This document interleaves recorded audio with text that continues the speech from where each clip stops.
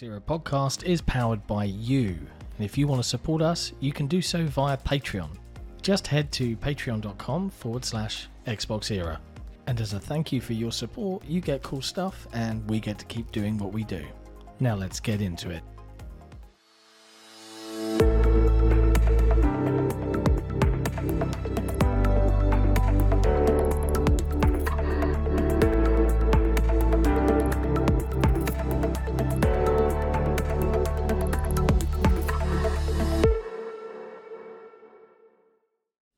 What is going on, everyone? And welcome to episode 123 of what is ostensibly the You Had Me at Halo podcast. As you can see, I am hosting this week and I am joined by Soulblazerz, a.k.a. Aarsal. Yo. I hate saying your name with my accent. I hate saying your name with my accent because my accent makes it sound the worst, and I know I say it wrong because my accent is horrible. Oh man, my name it's so bad. It's literally was censored in RuneScape when I used to play it. Like I couldn't type my name. That's what I mean. My accent makes it sound so much worse than it actually is. Apologies for that. Man, and we're also joined by Daniel, aka Knottian. Daniel, how are you? What's going? Oh wait, it's a little bit awkward. I'm not used to you being here. Yeah, that's right. See, we all thought we were on the You Had Me at Halo podcast, didn't we? It's effectively what it is, isn't it? It's like, except instead of Abe hosting, it's me. Yep. And yet, this is a week with almost no Halo news. Yes, I was about to say there's no Halo news this week, which is good.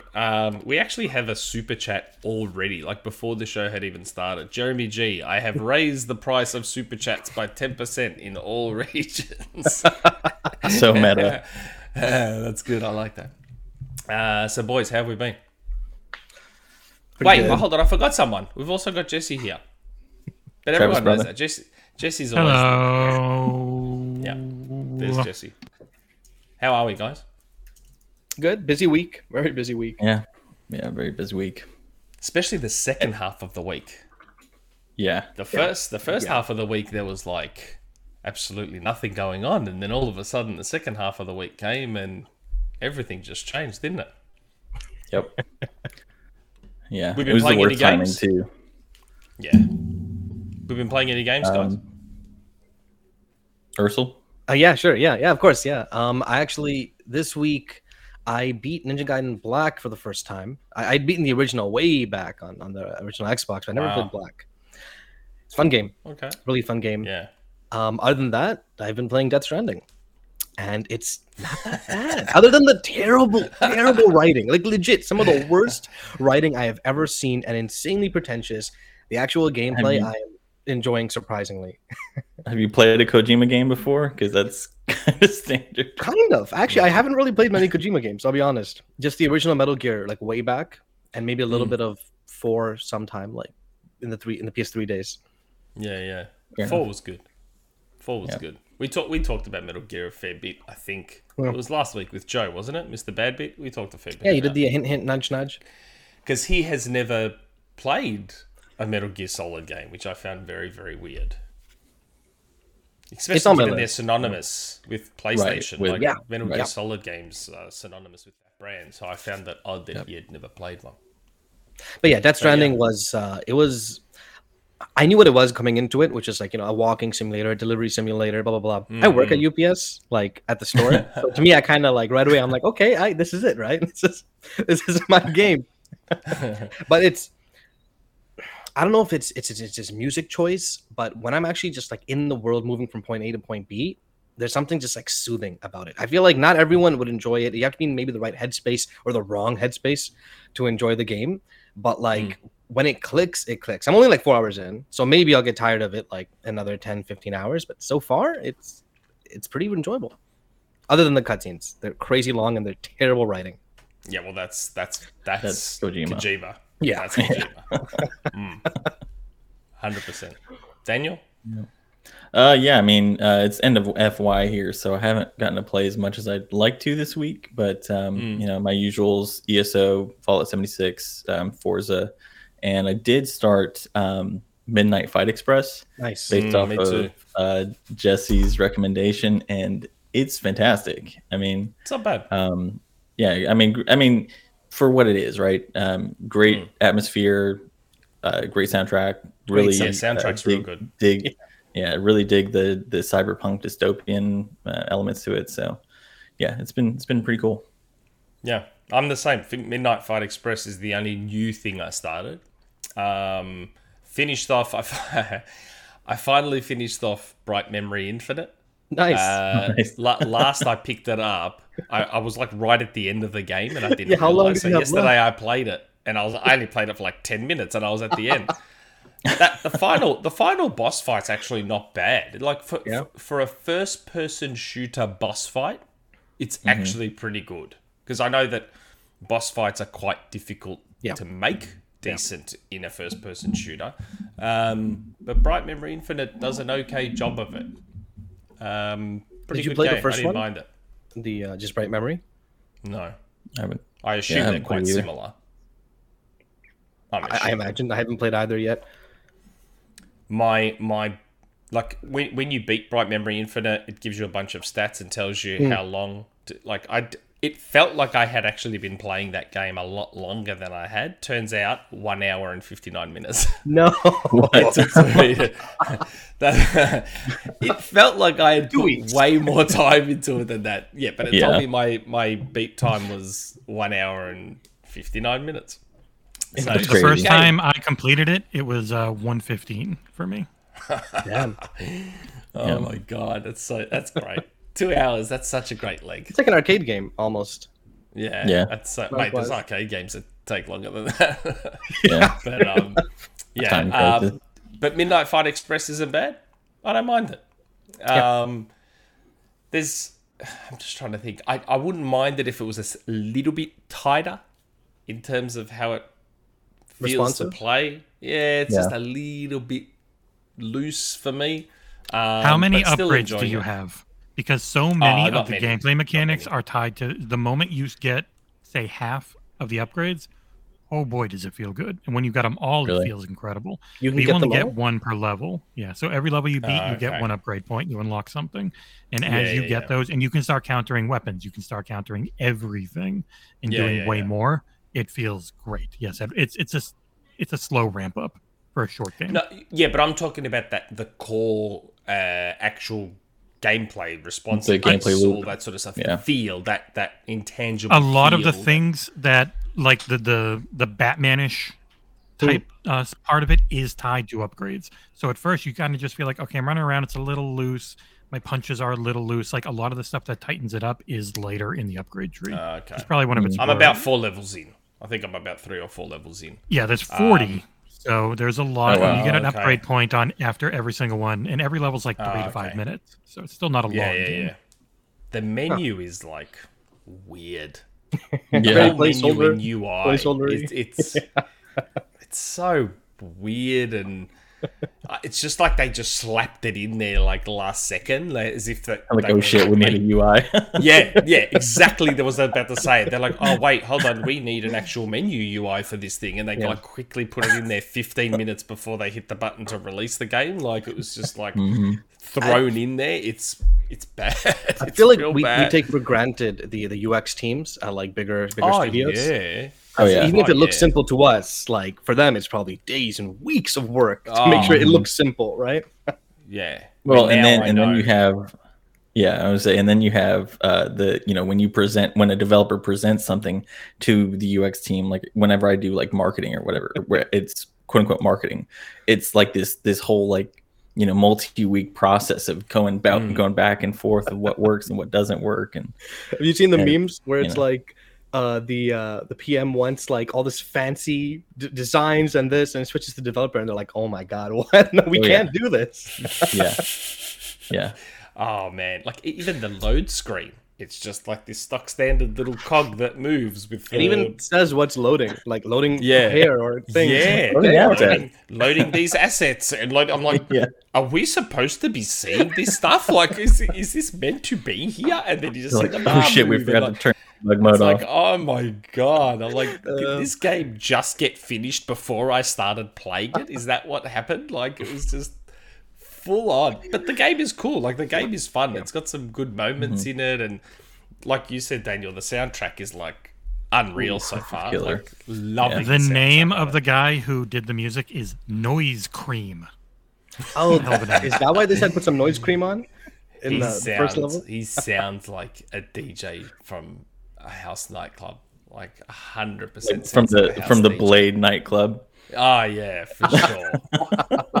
It's a cool game. Like I don't mind the game's style though, and its aesthetic. Like I like when an enemy jumps out of the back of a truck and then it just does that cool glitchy screen and said, here's the big bozos."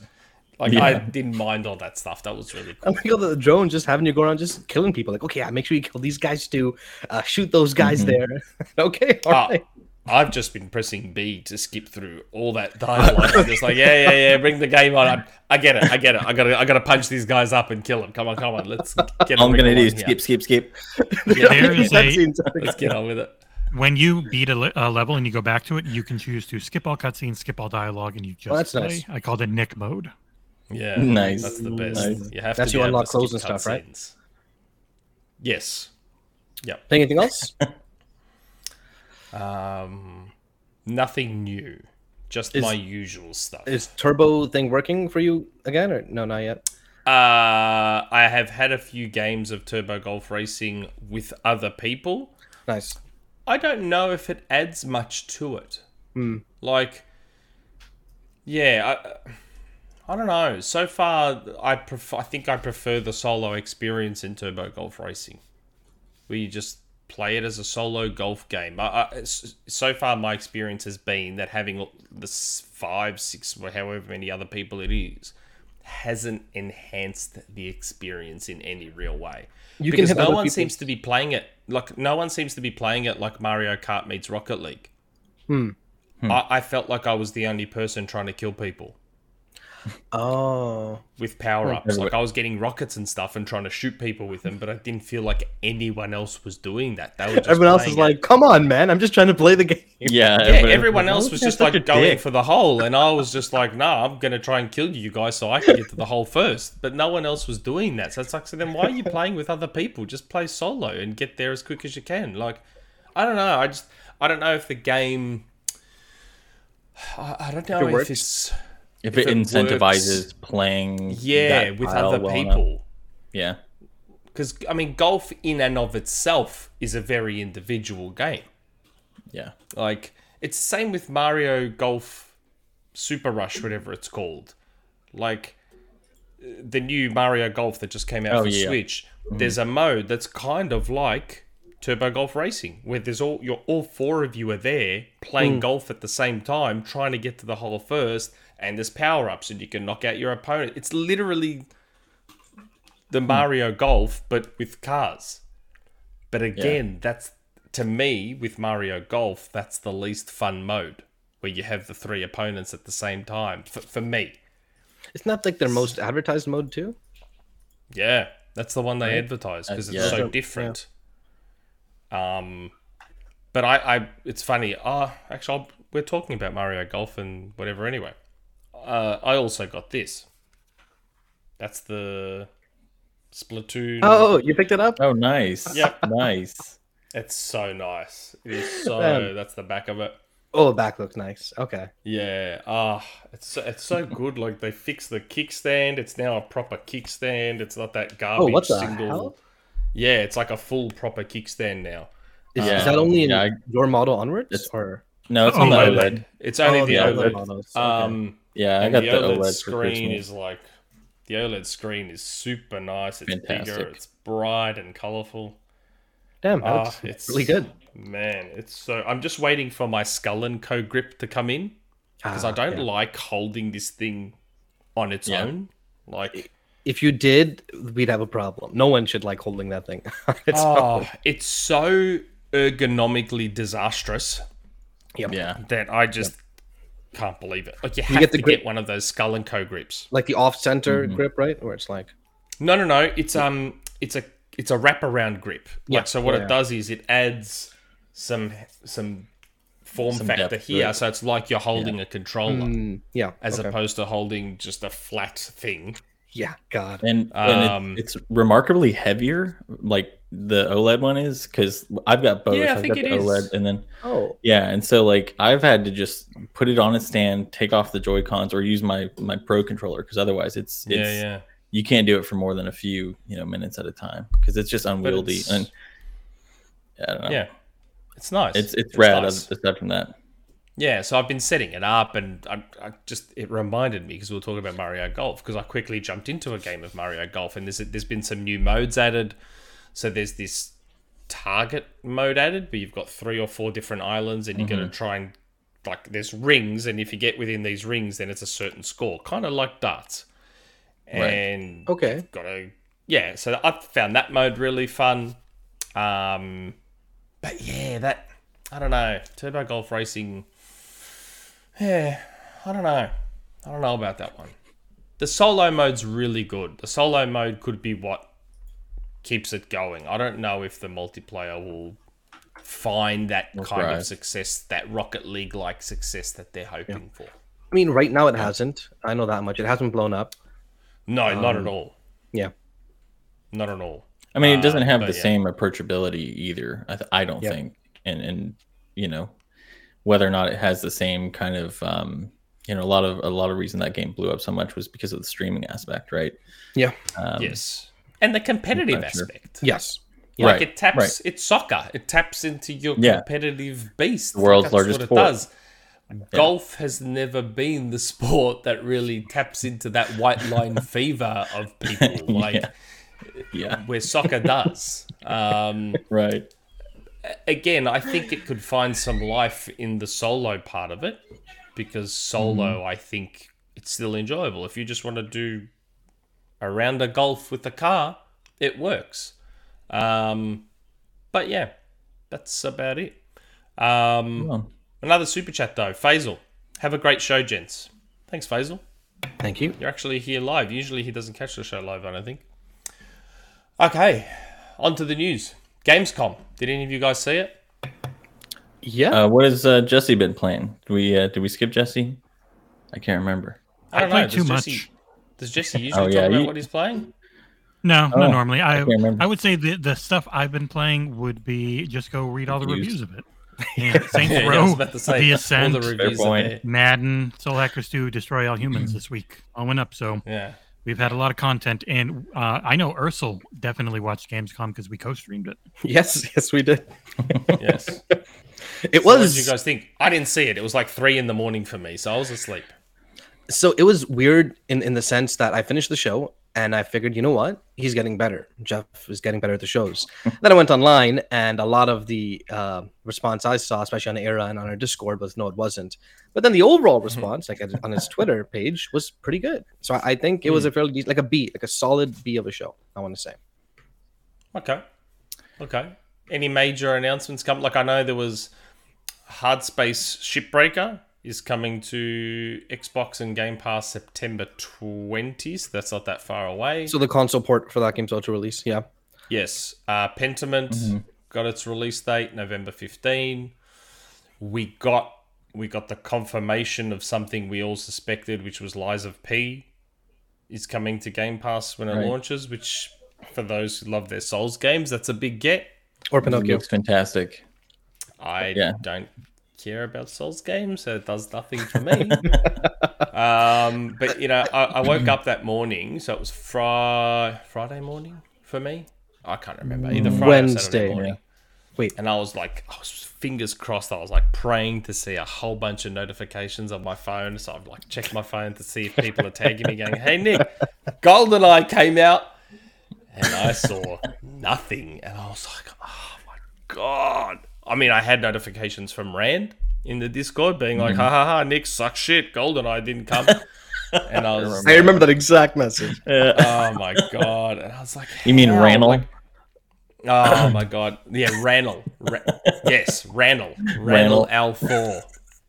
I was just, how we all know this game exists. We know it's there, and there's still like, I just find it odd that the war in Ukraine is affecting the release date of a 25-year-old Nintendo 64 game. It could be that's the that only reason I can think of. It could be that they don't think any bad press, even if it's small, is worth the release of the game right now. I don't know. I'm just, it's just a weird one. I mean, I should just DM Phil and be like, "Can you just give me a code for it, and I'll just play it? Like, just give me a code so that I can play it, and don't worry about anyone else because I'm the only one that wants to play it anyway." That's no the one thing, else right? wants it. That's right. It won't make that big of a splash when it does release, whenever it does release. You know. So what the heck? I don't know about that. It's hard. It's hard to judge nostalgia until it's out, right? Because we've seen examples where nostalgia has really amplified the success of a re-release, right? And then other times that it's tanked. And so it's until we've actually gotten it, it's hard to. I mean, we had the Turok. It is GoldenEye, but it's also, we had the Quake release. Neither of them made too big of a splash.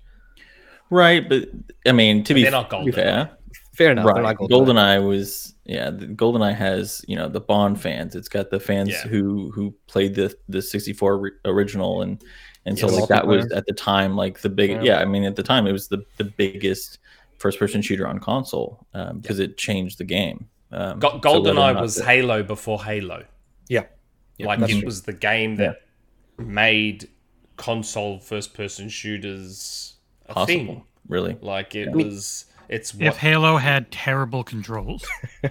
Yeah, but that's a result of the Nintendo 64 controller. Like just like the Dreamcast controller wasn't made for FPSs either. Like there's no without kidding. dual Quake analog. 3 was terrible. Oh my god, MDK. Like I remember playing MDK 2, which I know wasn't first person, but it had first person controls. Like you're using the face buttons as part of your the face buttons movement. moved. What? But the face, you could have the face buttons move you.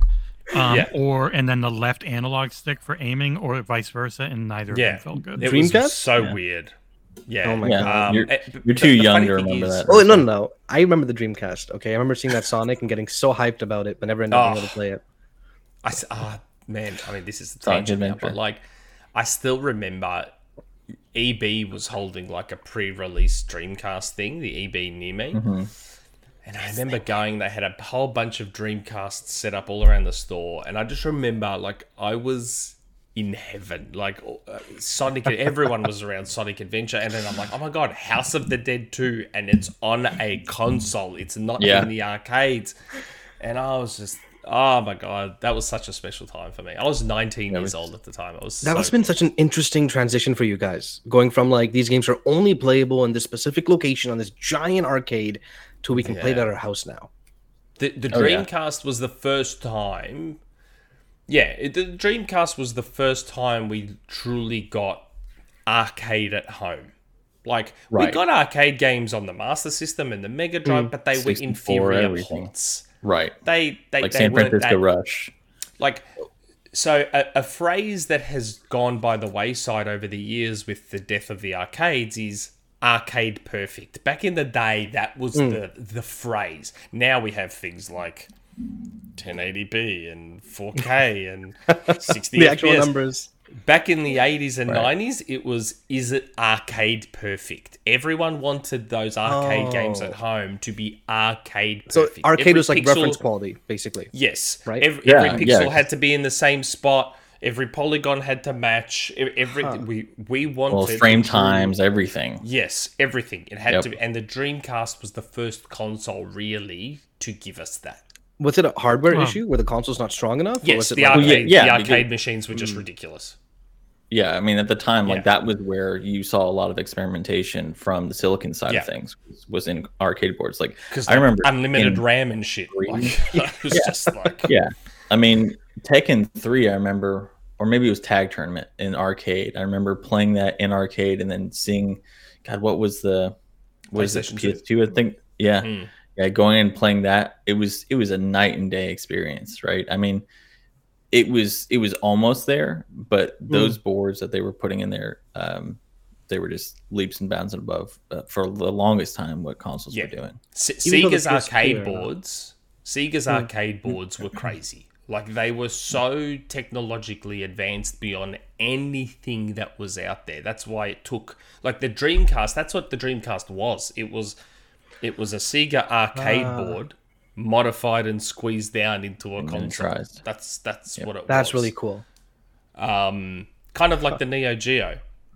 The Neo Geo was that. Like, the Neo Geo, that's why the console itself, the Neo Geo, was like this big, because it was just an arcade board. 50 US. That thing was That's right. Yeah. And the cartridges were like this big. What? Like, the cartridges were bigger than the Switch. The That's cartridges how were their like arcade bigger than the machines ran. Switch. Yeah, their arcade machines ran with the same things. You were just you were buying a home version of their arcade unit. The Neo Geo was just an arcade board, and they wrapped it in a console, and then the cartridges were just the monitor, the circuit board, and they just wrapped it in a. I gotta look more into cartridge. this time frame because it sounds so interesting. This transition period. Oh, it was an amazing time. It was an amazing time. Yeah, the death of arcade has really been really it's sad. One of those things that we lament so much, because like you saw a ton of like innovation from the arcade space that you just don't see. Have you been to any arcades lately? I did go to one like a year ago in Michigan. Have you seen what's in them now? Like, Crossy Road is an arcade machine now. Minecraft Dungeons is now an arcade game. I did not see that. What the heck? Crazy. Tomb Raider. Like, now what they've done is it's gone the other way. The console and mobile games are now being put in the arcades. As that kind of started. around. Do you remember that kind of started with during the GameCube era, because F-Zero had F-Zero GX on the, and then they had F-Zero AX in the Mario arcade. Kart. Mario Kart. Yep. I did see that. Yeah. So it's now fully reversed. Now the console games are being put into the arcades, and it's, I don't know. Yeah. It's sad. It's a little bit. I could see them making a bit of a comeback and like let me try this out way. You know what I mean? Especially with VR. And especially the VR gets monetization. I don't see it happening. I mean, that's true. Yeah, there's a reason Sega basically sold off their arcade business or started closing it down. Yeah. So because console hardware is so powerful now, and it's way more powerful than the arcades. Mobile hardware is so powerful now. Yeah, even mobile hardware. Yeah, like for arcade machines now to be more powerful than at-home hardware, like they would have to bankrupt themselves to pull it off. Like, there's just no point. Another super chat, Somnia. I'd agree with Soul. B for the show, but the content shown from the show floor was much better. Lies of P, High on Life, and Pentiment looking fantastic. Man, some of those High on Life clips. Did you see the kid? The kid in the gun? Yes. I love how he goes, you killed me. And then he just like drops down. It's like so good. It's going to be amazing. It's so good. It's so High on Life. That was probably one of the lower points of the show, because they showed like this really kind of terrible boss fight in Jeff's show for High on Life, and then they showed a good 25-minute like full gameplay, and that looked really good. I don't know what they were thinking about the boss fight. I'm actually getting a little more interested in that game. Yeah, it's looking good. I'd say the coverage outside of the show was a lot better than the actual show. The show was like, it's a crazy amount of trailers. Like, honestly, like you go through the list, and the sheer amount of stuff that was shown was a lot. Yeah, a lot of it was indie or AA, and yes, there were some ads like Pokemon concept car. I don't know what that.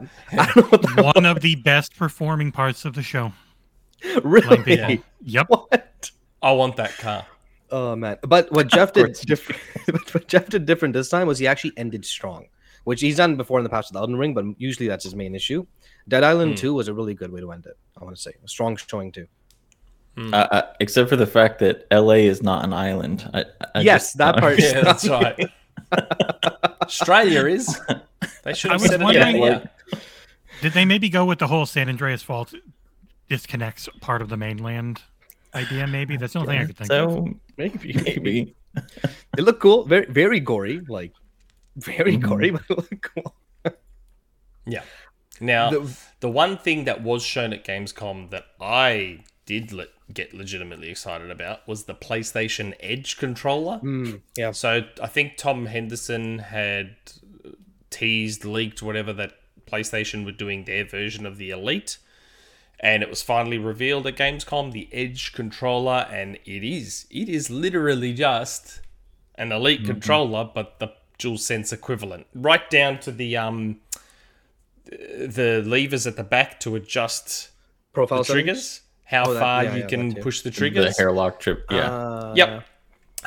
It's got the replaceable thumbsticks. It's got it looks great, and it's got those really. I'm interested to see how those back pedals feel. Cause see how they're at that odd angle and they just kind of stick straight out. That was my thought. Yeah, it just does not look like a very comfortable controller from my perspective. I'm very interested to see how that feels, because the Elite controller, they're just pedals. They're flat against the controller. Yeah. Those look like they just kind of stick out. So I am curious to see how that feels, but I will definitely be getting that controller. Like 100%. It's so hard to go back to using a controller without back pedals once you've had them. Once you're used to it. How much do you think it's going to be? That's the question, right? Well, Sony's all about charging a premium, aren't they? So if the Elite controller in Australia is $249, my guess is that the PlayStation 1 will be bare minimum $249, but most likely $299. Yeah, I think that's kind of what I was thinking. $300, which is like half the price of the console itself. Which is I feel crazy. like $250 US is what it might be priced at. $249. Yeah, $2 or $250 US. Yeah. Or are they going to price it slightly lower in the US and more expensive everywhere, and more expensive around the rest of the world? Wouldn't be surprised. That's what they're all about. Oh, man. Those tier 1 markets, right? Speaking of which, out of nowhere, we got the story that Sony's increasing the price of the PlayStation 5, which is... I mean, look, they cited inflation and this and that and the other, but then they very conveniently were like, well, the US isn't going to get the price hike. Yeah. Just the rest of you plebs, not the US, which... kind of just invalidated the entire thing, didn't it? Like, right. Had they raised the price in the US as well, I may have believed the inflation excuse. Yeah. This just felt, to me, part greed, part we need to get a cut of what the scalpers are getting. Yeah. We need to find a way to keep these things in stores for more than 5 minutes. I thought it was purely just to retain their profit margins. I mean, because according to Sony, they're not losing money. That's right. Yeah, that's exactly right. So, I mean, look, we've already seen the response online. Like, it's crazy to me that we're seeing people not only defend it, but like almost cheerlead it.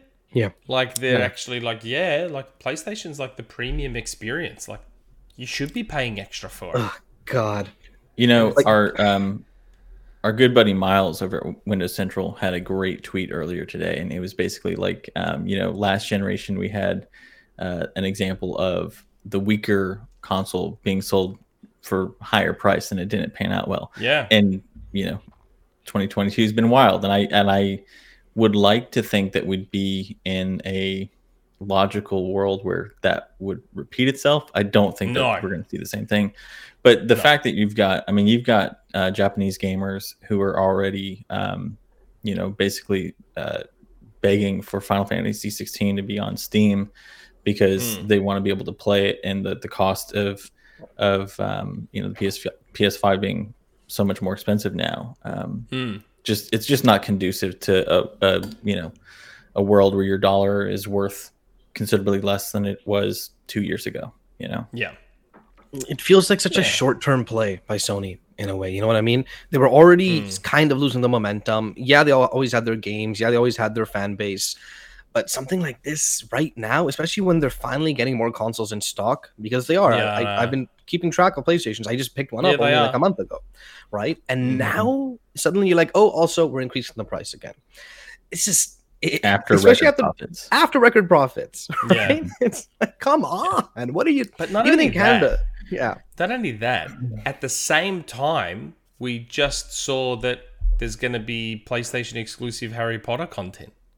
yeah, they're still So doing that too. hold on, you're telling me you need to up the price because you can't afford to sell it at the original price, but then you're putting that money towards locking away content again. Yep. So again, just showing that they're full of shit. Like they're just.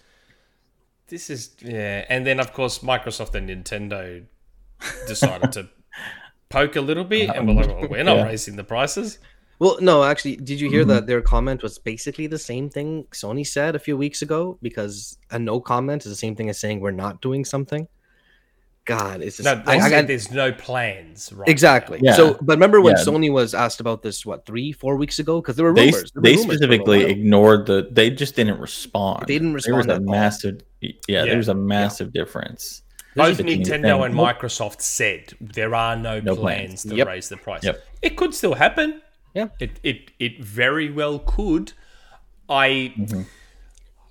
See the way I personally see Microsoft approaching it is and this is just personal opinion. I think the way they may do it later when all this blows over is they'll up the price on the X, but drop it on the S, and just make the S even more ridiculous value. Like, I'm just not sure that they need to, because in a way, Game Pass is also meant as a way to subsidize that cost. yeah, I know. I'm right? not saying they will. I just think that if they were to do something, I think that's the way they'd probably do it. If The nice thing about Microsoft is when they price their consoles, they price them, at least here in Canada, they take regions into account. You know what I mean? Yeah, so yeah. even before this price increase of the PS5, the $500 USD console was still cheaper. Xbox is still cheaper here than the PlayStation by like $30. No, Obviously now it's even more so. So I feel like if they were gonna do it, they wouldn't do regional pricing either. You know, it's kind of like Well, they were the same price here. They were both $750 here. yeah. The PS5 is now going up to $800 here. God. Yeah, lucky I got mine. I got my digital day one. It's the early adopters actually win for once with the PlayStation 5. And I was saying that's the other thing too, is like the digital edition is non-existent in North America. So It's a unicorn. It's non-existent everywhere. Yep. And it's not just So non-existent. for them to even, it's intentionally not being like, it's the from what we've seen, the numbers of DEs produced versus disc versions is what, like 1 to 20. Yeah, the digital was a marketing ploy. Yes. They just wanted It's to a be paper able to say product. $4.99. They just wanted to be able to say we have a PlayStation 5 at $4.99 with no intention of having that be the major AUD. SKU. Yeah. Australian it's dollars are multiple- weird. Yeah, exactly, Oh, sorry, right? $4.99, $3.99 US. Sorry. Got my numbers mixed up. It's multiple levels of scumminess in a way. First off, we had the Quest increase in price, right? But I just sold mine. They told us, oh, really? Oh my God. I just sold 3 my weeks Quest. in advance. Hey, by the way, in August, the price is going up. Guess what I did? I went and I bought it before it went up by $150 here, right? Why not? Sony's effective immediately. How does that work? Right. You just send a message to all the retailers saying, hey, by the way, make sure you don't sell this at this MSRP. It's going up again. Yeah, they would. Yeah, that's exactly, They would just send an exactly what email. happens. They would just send an email to the stores saying, by the way, change the ticket price. And that's one aspect. And then the other aspect That'd be is, as someone who's been keeping an eye on literally every single PlayStation drop in my country for the last like 6-7 months, because I'm waiting for it to get a specific retailer, which I did. They have like 95% of the drops are a bundle with either a controller, Horizon Forbidden West, or both. Yep. And that jacks the price up at least $150. So they're already doing that for all their consoles, and now they're increasing the price again. It's just I don't know how anyone can defend this. And yeah, I get the reasonings, I get the inflation aspect. Who gives a crap? I'm not working at Sony. I'm not an executive. Even if I own Sony stock, this isn't going to do much for it, right? Like, I'm the consumer. This damages me. This hurts me. Guess what? I'm going to speak out about it. Like, Right. Yeah. It's just funny. Yeah, the amount response, of isn't it? Yeah. It's pretty telling. It's really telling. Like when Microsoft no bias, was right? about to double the price of gold, Uh-huh. the backlash to that from Xbox fans was borderline universal. Yeah. Right. Yeah, you may have seen the odd idiot here and there on Twitter saying blah, blah, blah, blah, blah. But it was borderline universal backlash to that. So much so that Microsoft responded like a day or two later. I think within 24 hours they had changed it. Yeah, it I'm was pretty sure it was insanely quick. Yeah. Yeah, it was super Whereas- fast. And everybody on the team was super. I mean, we were all on the same page too. We even wrote about it. So Yeah. Yeah. you just don't Whereas- see that with As I've said on this podcast a million times before, Sony has this army of what are essentially astroturfers, viral marketers, whatever you want to call them, that are there ready to get the sword and shield out to do whatever needs to be done. Like, some of the stuff I've seen on Twitter is just insane. It's like, yeah, man, like, Sony is the premium experience. Like, They should charge me $80 for their games. yep. So Right. you should, Yeah. and that's the other thing. It comes on the back of them charging extra Yes. for games this generation as well. Like, it's just Like, if you're Cross- Sony, it's why wouldn't insane. you, right? You increase the price of the games. People didn't mind. In fact, you had people cheering Yeah. on. So, hey, That's why right. not increase the price of the console? Because clearly people will still be okay with it. It's just... yep.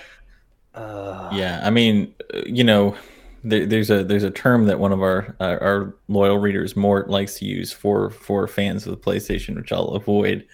But it's not too dissimilar from what we see in politics, right? I mean, there's a certain group of people that literally can get away with murder and stealing nuclear secrets. I mean, that's essentially what Sony does. They can get away with charging you extra for taking away value for your dollar. Yep. Repeatedly and not get any flack for it. Yeah, You know. we've said this stuff 100 times. Like, and honestly, like, Sony's a business, so if you Right. think you can get away with it, why wouldn't you? Exactly. It's Right. it's free And- money. It's ultimately free money. Like, Right. And the thing is, like, those fans should be as fervent for these type of things from Sony as Xbox fans are from Xbox, because it's what made Xbox better. Right? Exactly. It's why we have Game Pass. It's why we have the Series X. It's why we had the One X. It's why we have, why they bought Bethesda, why they bought a bunch of studios and are still buying. Like, yeah, it's to increase value to their customers. Like, Sony repeatedly does the opposite, and people still cheer it on, and it's this weird. But Sony has shown, like Microsoft, they'll respond. There was one time where we got almost Horizon. universal backlash, and that was Horizon Forbidden West upgrade. Yep. Yeah. That was the only time we got almost universal backlash to a move Sony made, and guess what Sony did? They went back on it. They made a discretionary one-time Yep. modification. But yeah, you're right. If we would consistently see that kind of backlash from anti-consumer decisions that they make, we would probably see a better Sony. We would probably see, a better. It's better for all of experience. us. Even that Yeah, PAL exactly. thing with the backwards compatible games, people push back on that hard because why the hell are NA games running in PAL, right? 50 frames for no reason. Right. They changed that too. Yep.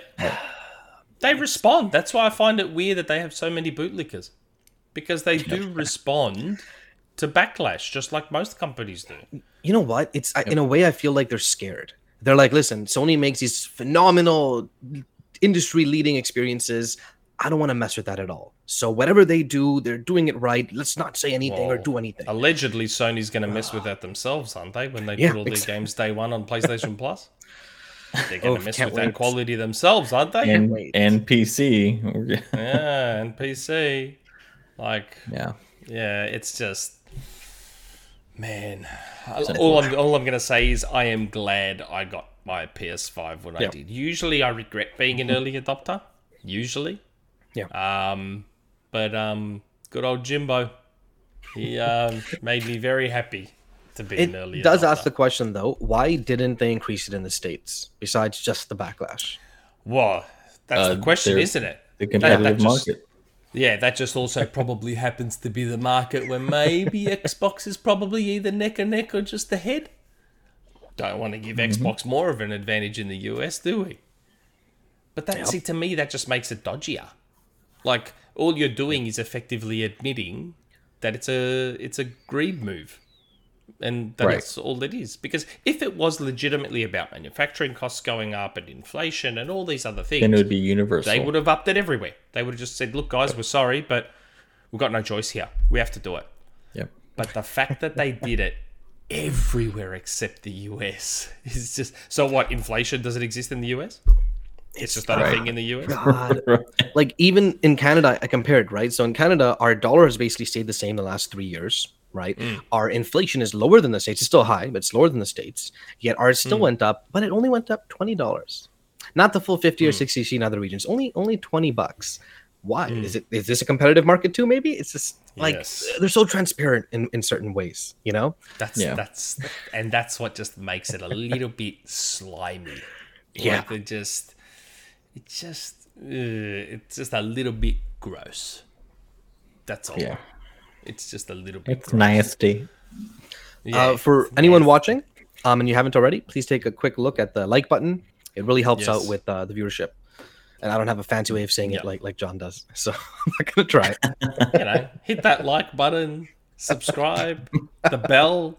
Jesse usually brings up that little notification thing, and the mouse moves over and goes click, click, click. Isn't that what you have, Jesse? Yes. Oh yeah, I've been running it. Dan, you talked about it, right? Where it's like Xbox users complained their Xbox One was too weak. Hey, guess what? Microsoft made a commitment to themselves. We are never going to have the weaker console again. Done. Yeah. They complained there are no games. Guess what? They invested like crazy into buying studios and making more games. It's clear response from feedback. And if Sony fans realize this... And it's universal. Full robot. Daniel's a robot. Yeah, try your mic got browser, Dan. Hello?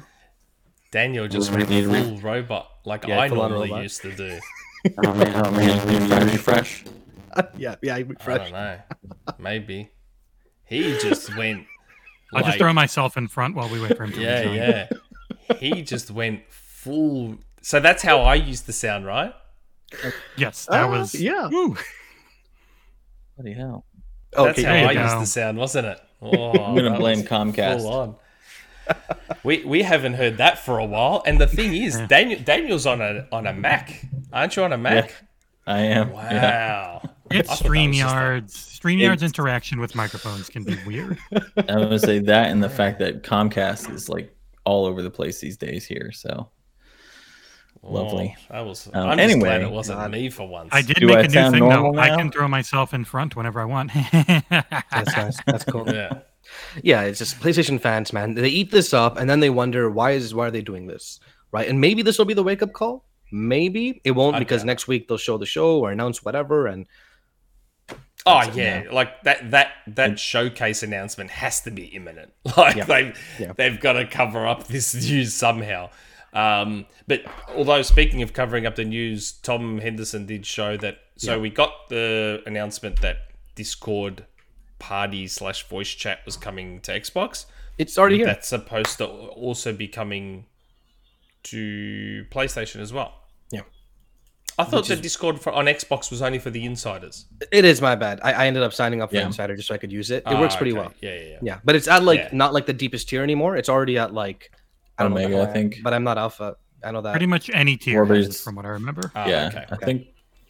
Yeah, one of mine's on Omega, and I've got it. I think it's pretty close to releasing, like within a month or so, I'd say. Maybe. I hope so. But it's great that it's coming to PlayStation as well. Yes. Now we're that step closer to like cross-platform party chat, which is amazing. Like now we just need Nintendo, who's still stuck in 1947, to like get on, like, because Nintendo's voice chat solution is utter stupidity. Where you've got like the connection to the adapter and the connection to your phone, and then connection to the TV next door, and then there's a connection down the street, and then somebody holding rabbit ears. Yeah. The tin cans at either end with the string. Then you get the voice chat on Nintendo Switch. Nintendo just needs to let a third party just take that shit over. Just just say to Discord, you know what, guys? Have at it. Have at it. Go for it. You do our party chat for us. Or just give it to Microsoft. Just be like, seriously. Come on, Microsoft. You take care of our party chat. No worries. You guys do it. You already use some Microsoft features on the Switch, right? If you're playing like an Xbox game. Or no? Minecraft. Well, Xbox Live, Dungeons yeah, the sign in. has Xbox Live sign in. I mean, Fortnite just like went around it completely. Their Like own, that's the thing. Like in Fortnite, if you've got headphones with a mic, you can just it just works. game chat. It just works. Oh my god, what is Like, Nintendo doing? I know Nintendo is and just that- the worst for that stuff.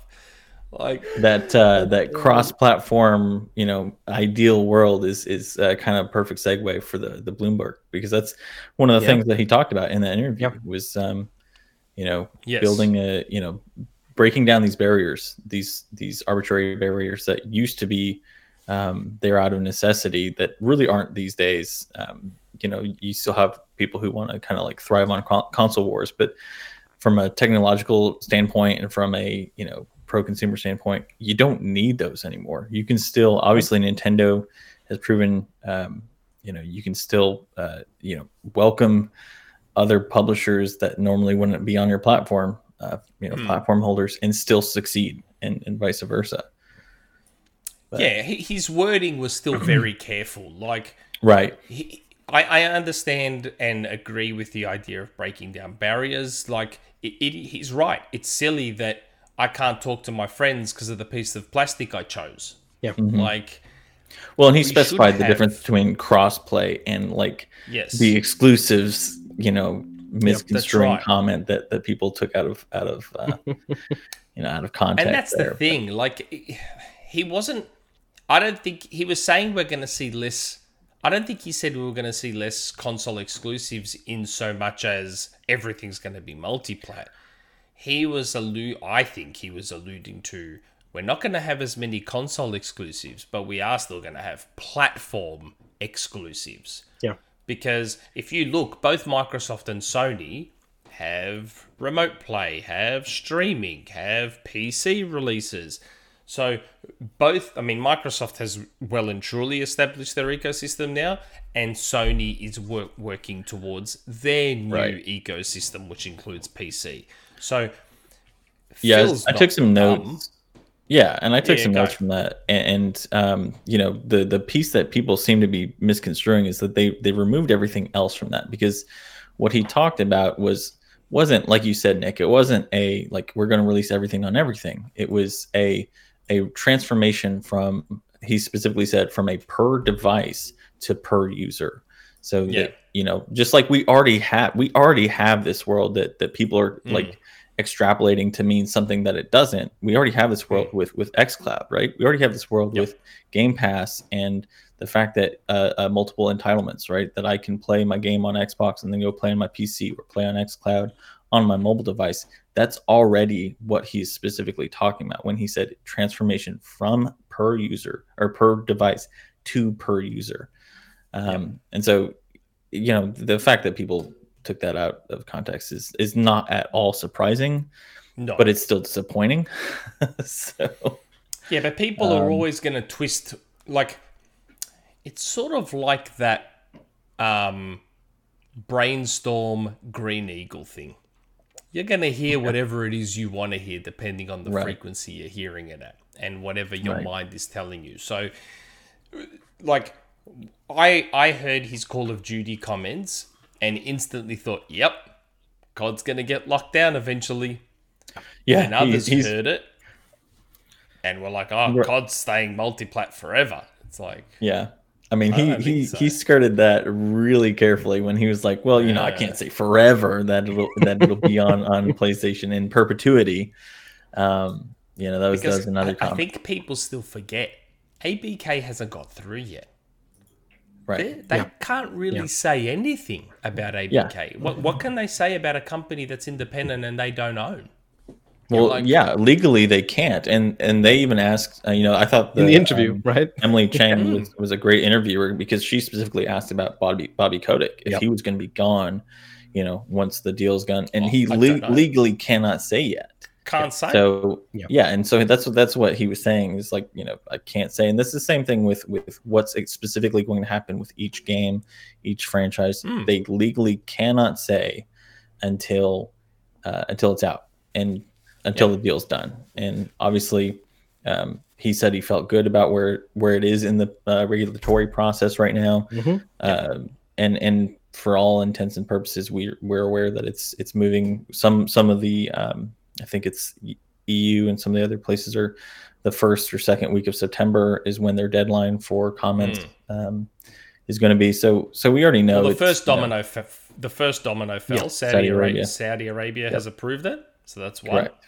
So we're still kind of on track from what John and I's September/October prediction. I said before November. I'm in that same group. We're still in that. That's the window. Let's call it fall. Let's just call the window fall. We're still on track for a fall conclusion to ABK going through. I just thought Phil's comments were very, very interesting. What's interesting is he specifically in the interview, he emphasized two things that they bought ABK for, right? One was mobile with King, and the other was PC push with Blizzard. That was interesting because I hadn't seen him mention that specifically before, which makes me think that maybe the COD part of the deal, it's big, obviously. Maybe it's not as big as we might think it is for them. You know what I mean? Like for their long-term plans. Well, or maybe he's just not saying that. He's playing the game. They're also playing a little bit of politics, but also, I mean, it's not a zero sum, right? In the sense that COD is definitely important, but I didn't realize how huge Candy Crush was still until I was looking at the finances of it. Massive. Same thing with WoW. Same thing with Diablo. Like your primary populace is still on PC. Overwatch, PC. So he's not lying when he says that PC and mobile's a massive push for ABK, and for in a lot of ways, like when people say, I think we have a community question about like why didn't they go over to these publishers instead for the same amount of money, and a lot of it has to do with the fact that nobody has that consistent draw in the diversification that the ABK does. So, but yeah, I mean, I think you're right, Aarsal. I think that it's not also that. It's also that. So Call of Duty is not just Call of Duty anymore, right? It hasn't been for 2.5, 3 years or so. You have Warzone on mobile, and then you have the multiplayer components, and you have the mobile. And the mobile too, of course, yeah. But even like disregarding mobile for a bit, Warzone, just the console game, is one of the most popular games on the planet. One of the most profitable games on the planet. If you check, it's consistently top 3, top 4, top 5 for like its entire existence. We've only seen 2 CODs, I think, released during that time, but neither of them have obviously been as popular consistently as Warzone has. So when I look into the future, like 2024 or 5, 26, those bi-yearly or yearly COD releases are no longer as like insanely important for ABK's revenue as they used to be. Right, because they already have the big fish, the big kahuna, which is Warzone, making them so much money. Not the big fish. The big fish is COD Mobile. Fair enough. That is by far the biggest moneymaker in that franchise. But I mean, specifically from like the console, like PlayStation's like, Tencent oh my god, they're gonna. That. Yeah, of course they do. But like PlayStation's is it Timmy? Timmy, yeah, actually, I think it's Timmy, TIMI. The developers. Yeah, I think it's them. It's them. But like, yeah, sorry to interrupt. No, PlayStation's like worry, right? Of they're gonna take COD away from us. Even if they make the multiplayer games or the campaigns exclusive a few years later, which honestly I think they will as well. I know Abe doesn't, but I still think they do. It's not as big of a hit as so many people online seem to think right now. Maybe it'll be a little different this year because we're finally getting a good COD, or so we assume, right? Oh, I can't wait for Modern Warfare. I just hope that I destroy the launcher like they did Modern Warfare's. Like, with all like the 3 things put together. I bought Modern Warfare, right? I bought the deluxe edition day one, pre-ordered it. First time I've done that since 2016 with Uncharted 4. Damn. Whoa. And like, it's now an unrecognizable app. It's not even Modern Warfare anymore. It's now they've just completely overrun it with Warzone, and Modern Warfare, the game I bought, is now buried inside of it. They cannot do that to Modern Warfare 2. Like, they have Warzone now as its own thing. Let Warzone 2 be its own launcher, and let Modern Warfare 2 be the game I buy.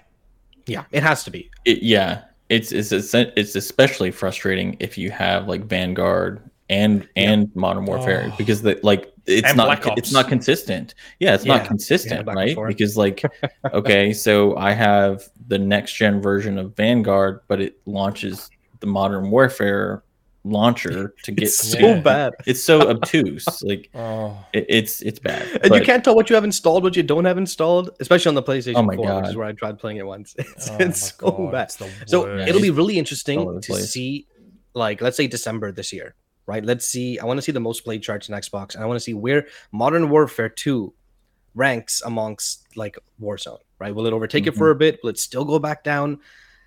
We'll see how that goes. Yeah. Yeah. I had some other notes that I thought really quick. You know, he had some great comments that weren't directly related to ABK and some of the other things. Like, you know, obviously the unions discussion was brought up, and I thought he had a great answer. You know, obviously we know that Microsoft has specifically said that they will recognize the Ravensoft union. And we've seen other members of the Microsoft leadership team basically say, hey, you know, we are not going to stand in the way of you know, Xbox employees wanting to unionize. And Phil reiterated that when he said that we didn't view this as an isolated thing, you know, in the sense that we wanted to make a public stance to say, hey, look, if this is what our employees need to feel safe and to feel like their representation is valued, then we're for it. And I thought that's, especially, you know, given what we've seen with some of the other tech giants, I think that's a massively important thing to you know, touch on and to applaud, because again, when we ask, when we demand better, we should be getting better. And that's one of the things I think Phil especially has been doing great with Xbox. You know, he touched on the metaverse. Yes, that was a fun answer. He specifically said, NFTs as well. He did. Yeah, that was my next note. Yeah, he said, you know, for the metaverse, gamers have been in the metaverse for 30 years. Like, we've already had our avatars, we've already had our shared world. So he's it seemed like he's tepid on it. So definitely the same with crypto. He specifically said that you know, games that are built for NFT, basically they're taking that old like gold farmer, you know, what we used to see with you know, WoW and stuff like that in China, for example. Yeah, and he's, you know, he basically said you're taking that element and making players a workforce, and so he's you know, he's definitely taking a stance against it. I think he thinks that there's a world where there's, you know, some form of crypto involvement that isn't. Yeah, he said he wouldn't completely dismiss new technologies. Right. But at the moment, they're predatory. Yeah. Yeah, like he's wary of turning the player base into a free labor workforce type of thing. Right. Which is fair enough. I mean, you see who pushes the crypto games, and you're like, yeah, it's a bunch of suits or a bunch of like Silicon Valley like investors, right? VCs looking for just money from us, and say, well, chill. But yeah, there's no. They obviously have no idea how game development works, how game engines work, how any of that stuff works. So all they see is the opportunity for dollars, and that's it. The interview is another. Sorry, just go ahead, Dan. No, go for it, man. I was just saying the interview is just another notch in the wall for, hey, Phil's a person. He's not just some dude in a suit, right? Yes, he's not my friend. He does work for $1 trillion company, blah blah blah. It's a business, right? He's not just a PR guy. You look at the interview. He talks about how he started off gaming on like the Commodore. I don't know what the old stuff was. Well, the Atari. The Atari. Okay. Right. Yeah. You're so young.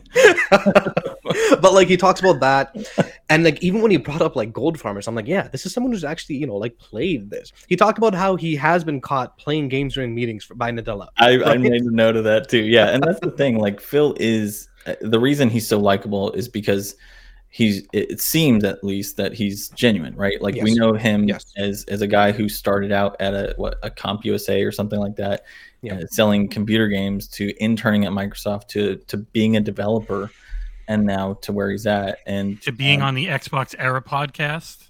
Yeah. When he was a high we podcast. There we you got go. to talk to him before and after, and he was exactly what he was. Just really nice. He spent Yeah. a That lot was of time like before and that after. was. He's I'm just pretty seems sure like- that was the high point of his career. Yeah, definitely. He Sony, peaked so- right there.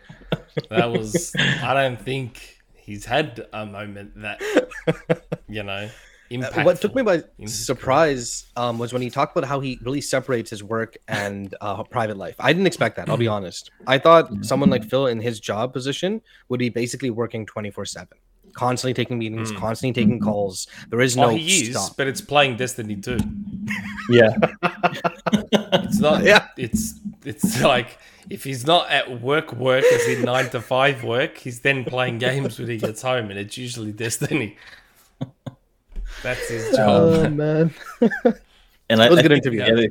Yeah, it was a really good interview, especially like, we often, especially somebody who's on the acquisition thread all the time, we always talk about, who are they going to get next, all that kind of stuff. But one of the things that I thought was great to hear him talk about was that their goal, not just in acquisitions or anything like that, but their goal in kind of fomenting a development environment is to expand their geographic and demographic diversity, right? So they're talking about Africa being a continent of more than 1 billion people, and how like he still says this, for multiple times now, that he thinks that, we're going to see the next big revolution of game development from Africa. And he talks about how it's, the cloud is part of that kind of that game plan, not just because it gives players the ability to kind of play in when they may not have had without hardware, but the cloud tools that they're developing now into the game dev the GDK, so that developers can play or can develop again without necessarily having local hardware. And that there is such a massive, that's huge. How cool is that? You can develop a game. Let's say theoretically, you can develop a game without ever owning an Xbox, and you can play that game on a. It's so cool. It's super cool, especially because it really does. It really lowers the barriers for, what used to require thousands of dollars to get into the game to be able to develop now doesn't. And the fact that they want to be on that forefront, I think is pretty cool. But the last note that I made that was really awesome was that, in this, for some of us that still work remotely, some of us that work in a hybrid environment, or some that are back in the office, he specifically said that for him, working in the office is, like you said, Aarsal, is how he separates his personal from work. And for him, it works. But he specifically said that people have to work in a way that works for them when he was asked if he wants everybody back in the office. And I think having an executive at his level in a corporation at that size saying that is massive, because I think that, that's one of the things that we still deal with is what does the return to work look like? When does it happen? Does it happen universally? So the fact that you've got one of the largest corporations in the world having their leadership saying, look, it seems like it's a choice of the employee. Yeah. That's massive. And it'll be massive for recruiting purposes too. Yeah. Future. I mean, yeah. I could speak to that one, but I don't want to get in trouble. So. I mean, was it Sawyer that brought up where he's like, listen, places that are gonna like not accepting remote work, good luck in the future, or forcing people to come back into the office. The world changed, man. Absolutely. COVID changed the world. It's just reality. You can't put the toothpaste back in the tube. Yep. But no, I thought it was a good interview, and it was funny to see people glean what they wanted to from that interview. Well, if you take 3 words and then remove the rest of the sentence, you can kind of make that, whatever determination you want from it. Yeah, but, very much so. So moving from the ABK acquisition, Amazon. So this was interesting yesterday. Like out of nowhere, we suddenly had reports of, Amazon's about to announce that they're buying EA, and everyone's like, whoa, things are about to get very, very spicy.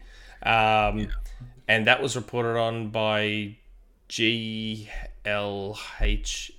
I want to say. Yeah. Good luck, have Good fun. luck, have fun. Have fun. Yeah, good luck, have fun. fun. That according to their sources, Amazon were about to announce that they were buying EA, which was quite swiftly Like an sort of hour. shot Like an hour and a half, down. maybe. Well, yeah, stuff like that usually takes a day or so. This was like an hour or so. Yeah, I found that interesting. Like, I was talking to Kirk, and as you all saw, Kirk's in the Discord now. Like something like Amazon buying EA, that doesn't just come from nowhere. Right. Like, it's like, to those that I saw dumping all over Kirk, it's not like Kirk just woke up and made was it up. like, you know what? I'm just going to decide that Amazon's buying EA. That's just the thing I'm going to decide to say. He would have got that info from sources who have given him good info in the past. Yeah.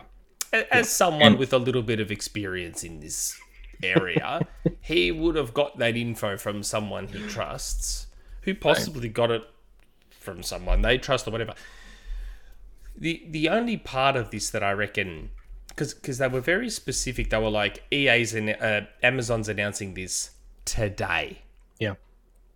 But then a lot of the pushback wasn't so much that Amazon's not buying EA, it was more that Amazon's not announcing it today. At this time, yeah. I don't know. Where there's smoke, there's fire. Exactly. That's right. And we already know too. I mean, it was on CNBC when I can't remember the journalist who reported on it. You know, we already know that Comcast was looking to buy EA and then bailed out. So, and they weren't even the only. Apple was supposedly in the running as well earlier in the year. Like, we know that people are looking to buy EA, and EA is not necessarily saying no. So. Yeah. You did have that weird tweet or message by forgot his name, Tom Wilson something, the CEO of EA. Oh, Andrew Wilson. Andrew Wilson. Hey, that's pretty close. No. He was like, we will soon be the largest independent publisher in the world, or something like that. Yeah, I just, because EA appears to be exactly. EA appears to be open to the idea of being acquired. Well, and Amazon, unlike Google, Amazon appear to still be forging ahead with their gaming endeavors. Yeah, they understand it's not a sprint, right? Where Google's just like, yeah, we're out. Like, we're not interested. Like, typical Google. We're not going to do this anymore. And it would fit with Amazon really well. EA has a lot of variety in what they do.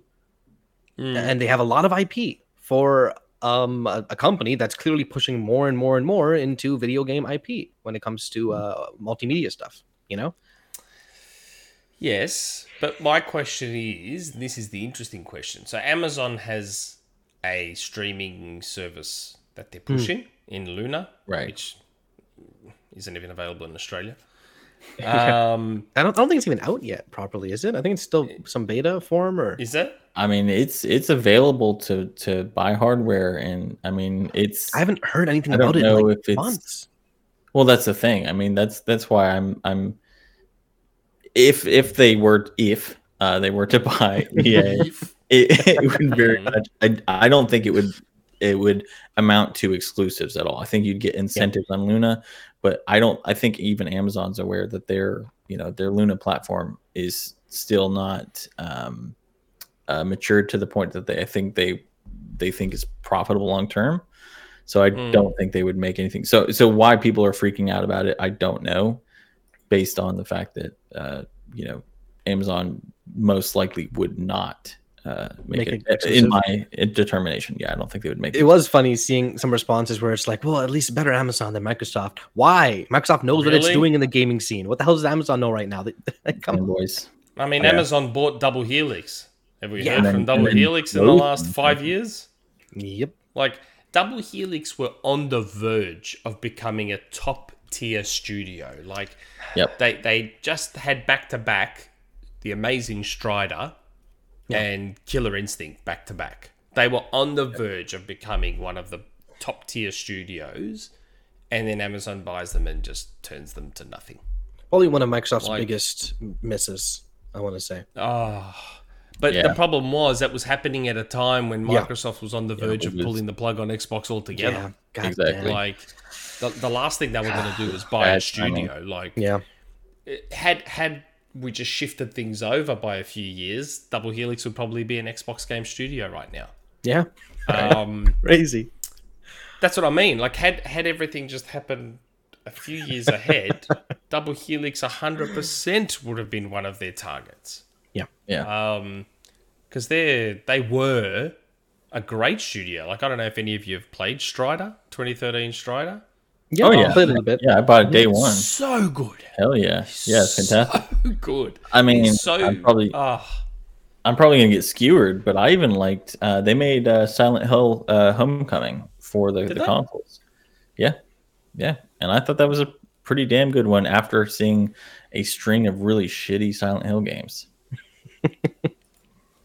Interesting. I didn't know that. The Silent Hill thing, I didn't know. The two main ones, obviously, was Killer Instinct and Strider. And Strider I loved. Strider I thought was... So Double Helix were the studio that did the first season, right? Like they created the first season of Killer Instinct. And then Iron Galaxy took over. We say first season. They made Killer Instinct. Yeah. And then after they got bought, Iron Galaxy took over for seasons 2 and 3. But the foundation of what makes Killer Instinct is all Double Helix. By Double Helix. Wait, so these are the guys that made that one Movie Time game, right? Where they built the basic engine off of. Because I watched the documentary, amazing documentary about Killer Instinct 2013. And they talked about that a little bit. Might watch that again. I mean, Battleship? Is that the one you're thinking? No, it was... I'll look it up. You guys keep going. Because I pulled up their page specifically to make sure I wasn't crazy. Because they built G.I. Joe, Front Mission Evolved, Silent Hill Homecoming, Green Lantern, Rise of the Manhunters, Battleship, Killer Instinct, Strider, and then nothing. They've done nothing since, which is a shame. 24. I think it was Green Lantern was what I was thinking of. Okay. The Green Lantern. I would wager a lot of that team's gone. Like a lot of what made up Double Helix when Amazon bought them, a lot of that's probably gone now. I feel like that's probably something. Yeah, that's like a reality of just game dev in general. Like even from one game to another, even from like say Uncharted 1 to Uncharted 2, like we think it's maybe the same studio, but chances are a lot of that studio left during that time because that's what people do. They don't stay at the same workplace for 10, 15 years.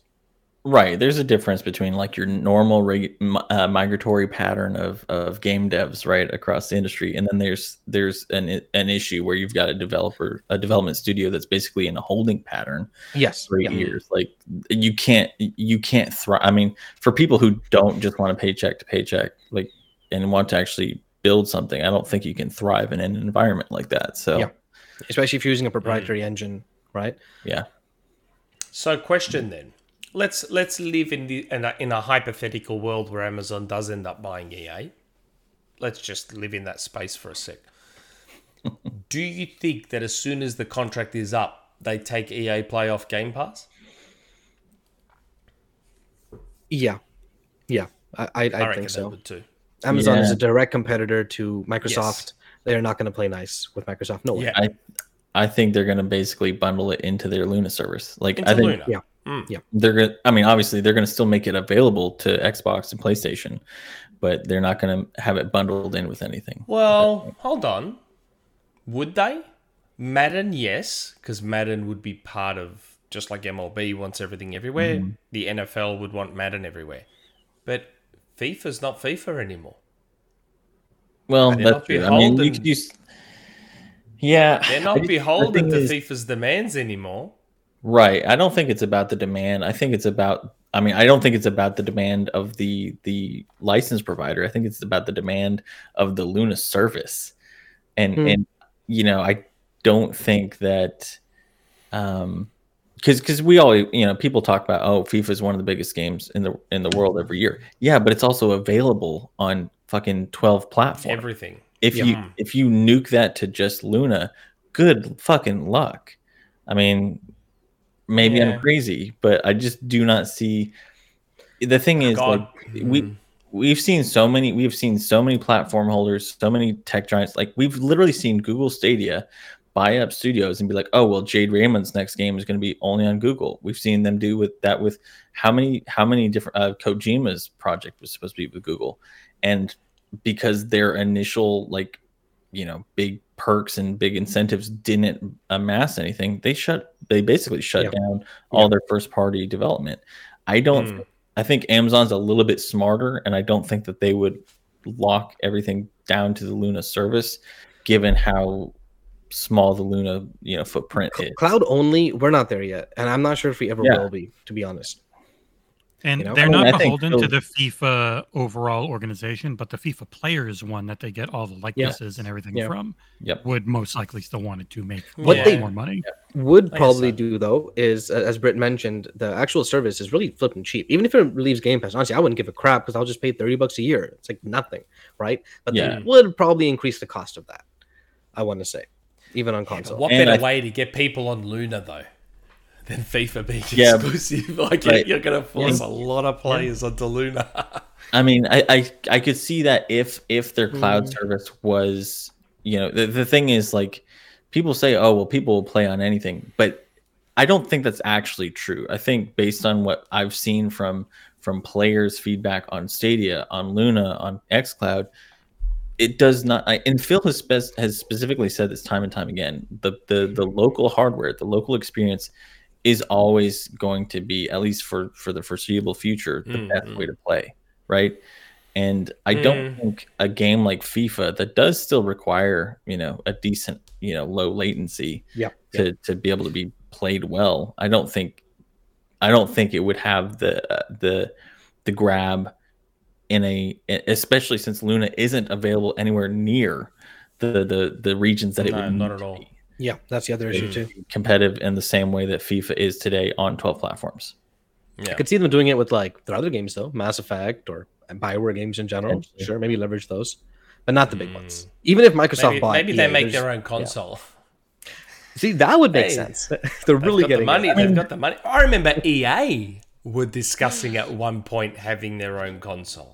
See, that's the thing too. Like, we've seen platform holders come and go left and right. Like, I'm not necessarily sure that Microsoft is an exception, and so is Sony, rather than the rule. We've seen how many Neo Geo has had how many consoles. We've seen Atari, N-Gage, Nokia. Like, for people who remember that shit. I had one. We've had it.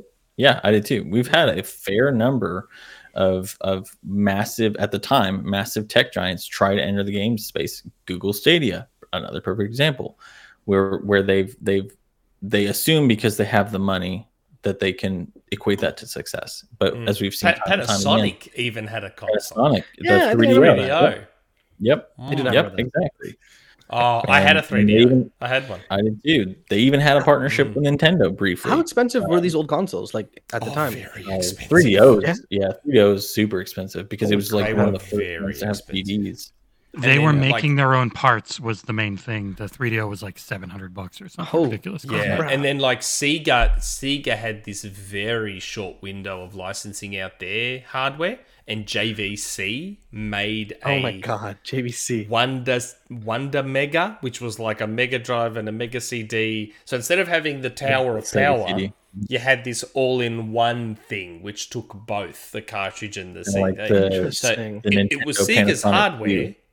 Yeah, it was Sega's hardware inside it, but on the outside it was JVC's branding and casing and all that sort of stuff. Right. See, it was this very small window where Sega was like, "Hey, what if we just let other companies make our stuff?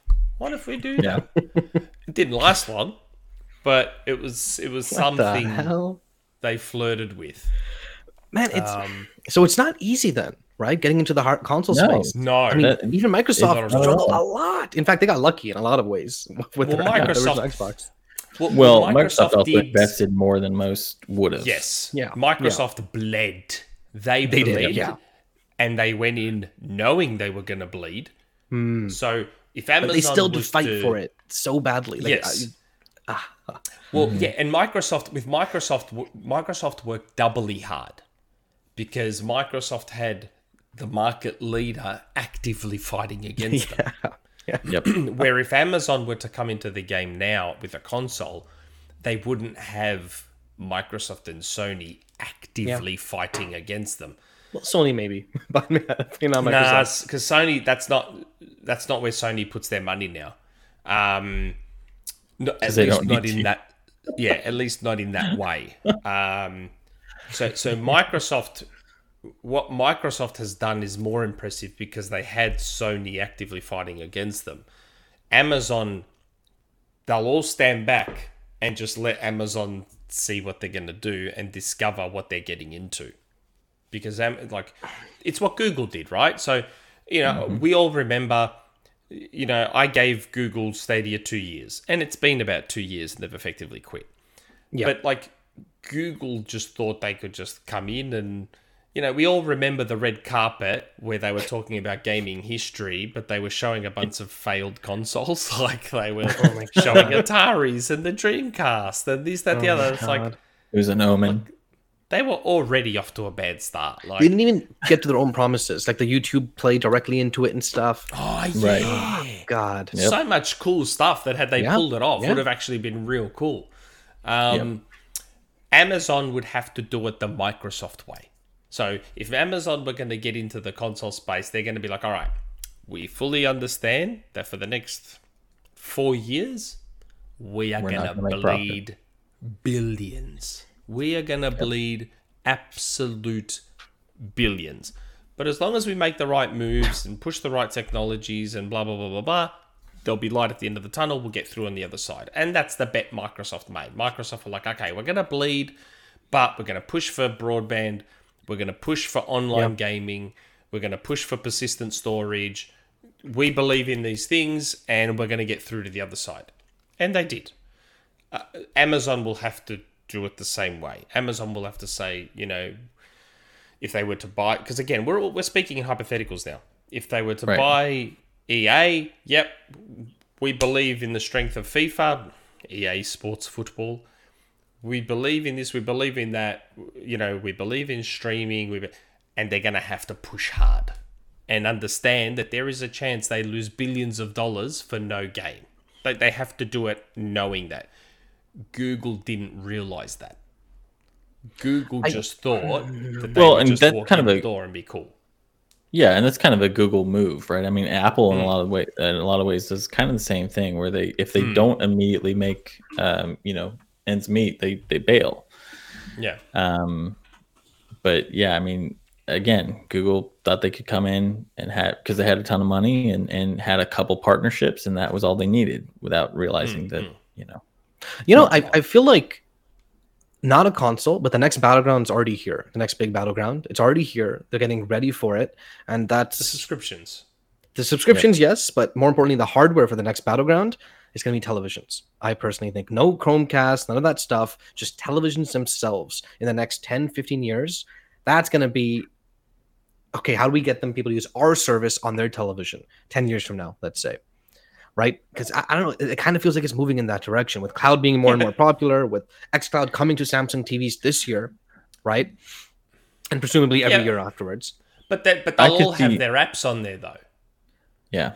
So it's still going to come back to ecosystem on there yet. Yes, that's for sure. But I mean, as though it's like Amazon, they wouldn't make a console. They would just try to push this even more. Meaning they could still buy a giant publisher like EA, even if they weren't planning on making a physical console. If they think this is where Microsoft, and again, this is what I come back to in Microsoft believing in what they're doing. So Microsoft have been making moves for the last 10, 15 years. Yep. Some of them now unwillingly, because remember, they were about to pull the plug on Xbox. Yeah. Mm-hmm. But Microsoft have been making moves that are now going to bear fruit 10, 15 years later. So in the gaming world in 10, 15 years' time, Microsoft will effectively be the only player that has a finger in every pie, in cloud, in console PC, hardware, in TVs, in PC, in mobile, in everything. They're the only one. Sony will be close, but then Sony will still also be leveraging Microsoft's platforms. So Sony will be they're using Azure for Azure. streaming. Yeah. They're going to be on Windows, on PC. That's Microsoft's platform.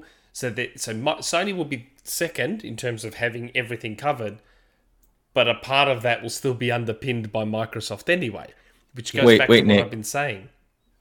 You don't think that they're gonna put PlayStation games on Apple devices now that Apple's so into gaming? Yeah, wow. Considering that's a joke. I've been Apple has tepidly like dipped their toes in gaming more times than I can count. They showed off Resident Evil Village on their new Apple Silicon recently, but until I see mass adoption, it's not. It's all like baby steps, kind of like dipping their toes in a little, but not fully committing. I tried playing Fortnite on this Mac that I'm on right now, and oh my god, I bet it was terrible. It's not optimized for the M1. It's not optimized for the Apple Silicon at all, and the Apple Silicon's powerful enough. Like it could probably run Fortnite at like 1080, 120, but like in some it's instances, not optimized. Like right. At all. Like, I mean, when I say not optimized, I mean down to the menu not working properly. Oh my god. Oh yeah. Like it's broken. This is what I like. Software engineering is what I do for the Mac platform, and it's always hilarious to me that you'll see a diagram of their GPU competing against the 3090, but they always cut off 90% of the graph, right? Because they're not showing at a per watt use, or they're using it at a per watt rather than actual full scale, because it's not like you can only use 20 watts on your 3090. It's all or nothing. So until they have a dedicated GPU to begin with, because I don't care what anybody says, we have seen it time and time again. An APU, which is what Apple Silicon is, cannot compete with a dedicated graphics card like that. So it's a non-issue. I just wanted to make a joke that we've expanded on. I gotta interrupt you because this is one of the most beautiful things I've ever seen in chat. Oh my god! Let me put this up on screen. Random. What Did we finally finish? The best thing was that GoldenEye is still nowhere to be found. Hopefully they just cancel it, right, Nick? I think there's a typo. I thought his name was Rannel. Ranel Alpha. GoldenEye was nowhere to be seen. He knows it's coming. We all know it's coming. GoldenEye's coming. Like, you guys can make fun all your... We have seen the achievements, right? Yeah. Yes, the achievements were on the Xbox website. Like, we all know it's coming. Oh my god! But yeah, I mean, I don't know. I still can't shake this feeling. Apple's going to try and buy Sony. I can't. The entire company. Yep, the whole thing. Because every single part of Sony fits with Apple.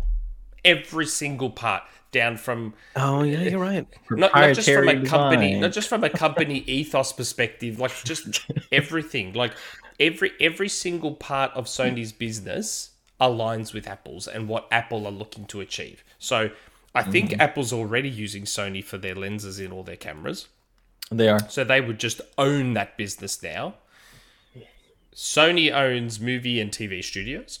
Perfect for Apple TV Plus. Right.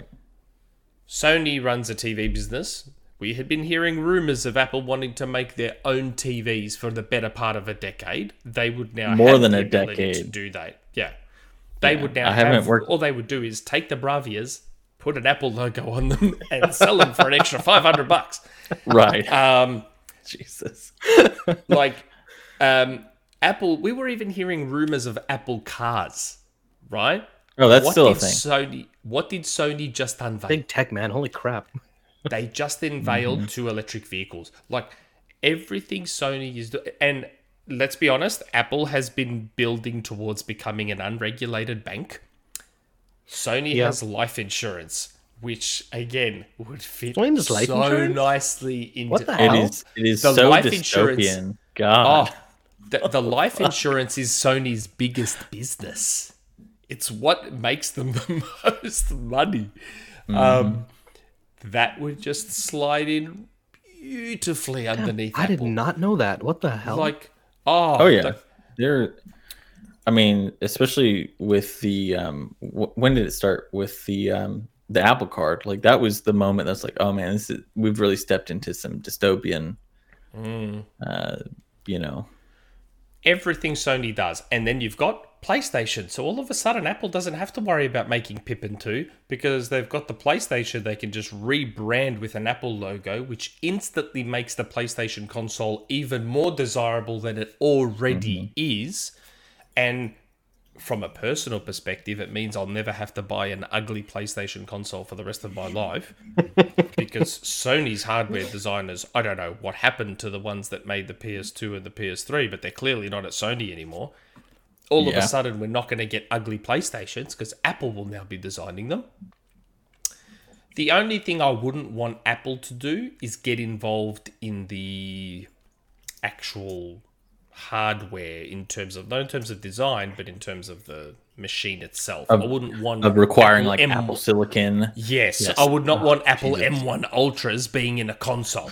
You just let the PlayStation division continue to make hardware, maybe advise, maybe consult, and give them whatever resources they need to make good hardware because they now have Apple's war chest to lean back on. See, and that's the thing.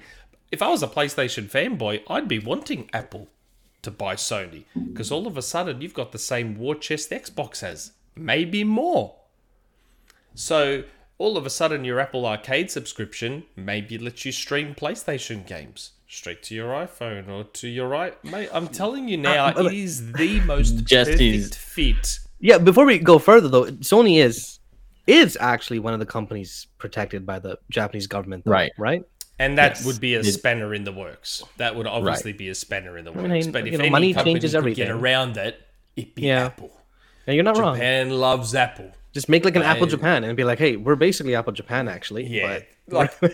I would have faith in Apple being able to pull that off.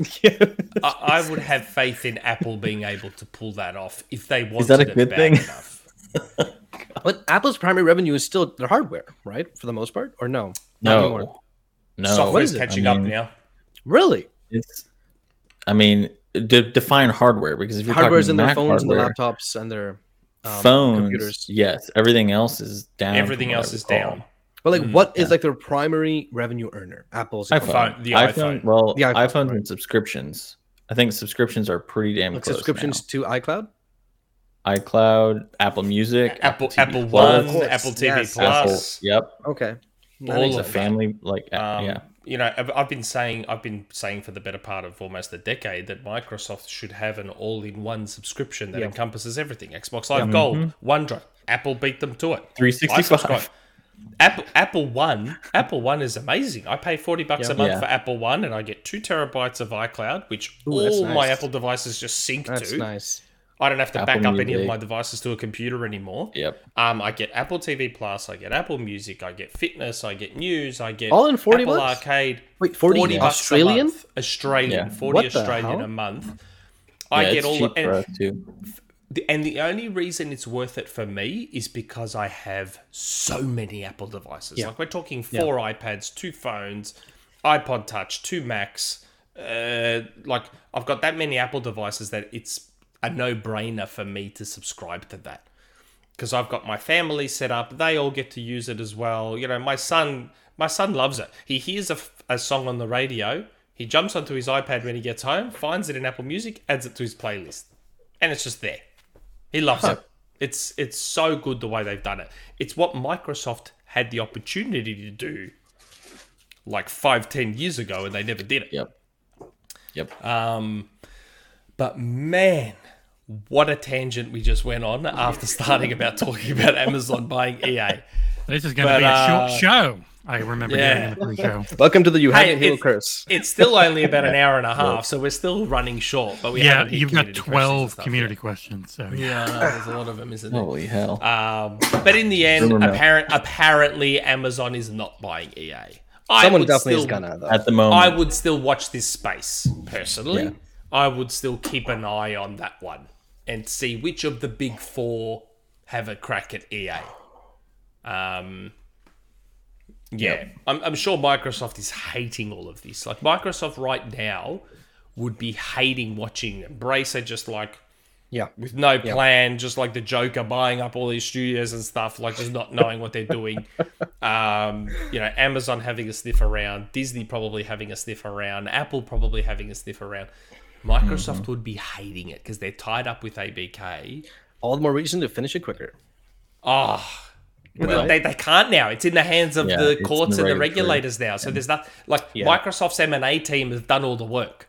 Yeah, you're right. Like they've just got to wait now and hope for the best. Yep. But we'll see. yeah, Anyway, we can talk acquisitions with that- for like 3 hours. Oh my god, yes.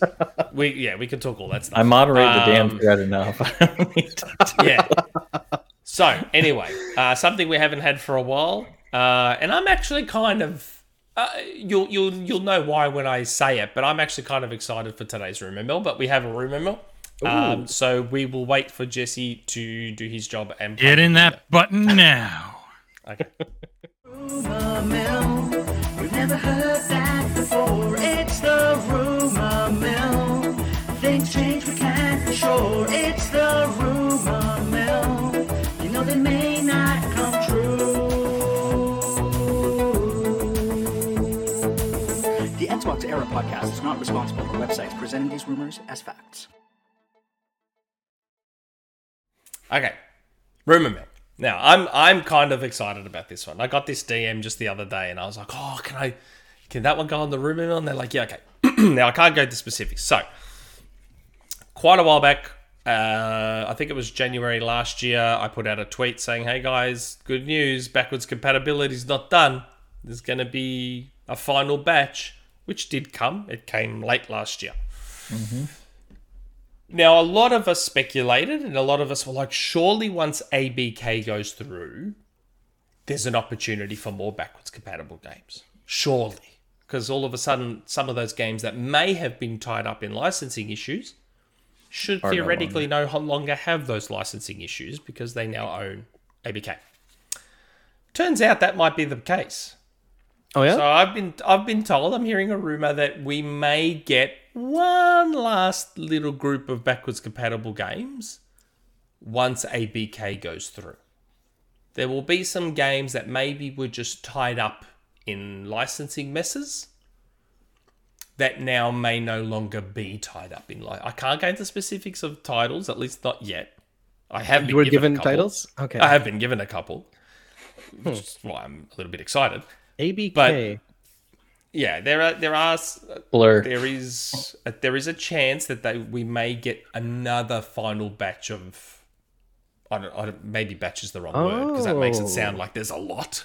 Batch makes it sound like there's a ton. I don't think there's a ton of them, but there may still be a few games we may get as a result of ABK going through. Be nice to get like the Cybertron games. That'd be nice. But those are unlisted. Period. I think. Well, I mean, the Transformers games are like that's like licensing upon licensing because it's not just ABK. Yeah. That's the Transformers Hasbro license as well. So look, I wouldn't. For those of you who are now swirling in your own heads with options, I'd probably count out your Marvel, Activision games like some Spider-Man stuff. Because trust me, no one would want X-Men Origins Wolverine more than me. But I would not be holding out hope for the Marvel ones. Because the Marvel ones then involve Marvel and Disney. So not only is it ABK, it's then Marvel and Disney as well. So I wouldn't, think. And think more. Those were also made. I would say those were also made prior to Disney purchasing Marvel, so there's a whole other that's right. So I probably wouldn't angles. hold out too much hope on those, but there are some. There's probably a couple of games, 2 or 3 games that should be fairly obvious and immediately front of mind when you if you think hard enough. If you think ABK and what Activision were licensing at the time, like what they owned at the time. But yeah, so we may still see a few games that just sort of poop out as a result of ABK going through, which is a very exciting prospect. Yeah, it's awesome. As someone that's like, in love with all the backwards compatible games. I bought Metal Gear Solid Peace Walker the other day. Yeah, It was like $5. It was like $5. Yeah, why not? So I was just like, okay, I'm not going to play I it. have it on disc. That's the second I'm one. a digital disc, hoarder man. now. Yeah, me too. I've replaced physical hoarding with digital hoarding. Yeah, I just like, but it's the best though, because like my house doesn't get filled up with stuff, and I still get that same OCD release of like hoarding something. It's great. Digital hoarding's great, and it's a win for everyone. Sale. Yeah, it's a win for everyone because the company they get their money off me, but I also get the. It's $5. $5. That's the second one, Metal Gear right? Solid games. No, Peace Walker was the PSP game. Oh, isn't that a remake of the original Metal Gear? Nope. Or no? Nope. No. Nope. Nope. It What is the hell? That's is- Twin I Snakes. have that game. No, I the have it original on Metal PSP. Gear, like Yeah, the that's SNES Twin one. Snakes. Peace Oh, Peace Walker. the NES one. Oh, Yeah. I don't know. No, it is not. Peace Walker is a wholly new. It was a wholly new narrative developed damn. by Kojima. Like I remember it being shown off at E3 on Sony's stage as like a follow up. It was after Metal Gear Solid 4 came out. Everybody thought the series was done, and he was like, "Nope, I got a new one," and it's Big Boss prior. Can to... they make a collection for this damn series already? Like, I want to play through it. I own like 3 of them. Can they just? I don't know. I've bought Peace I've Walker got- 3 times.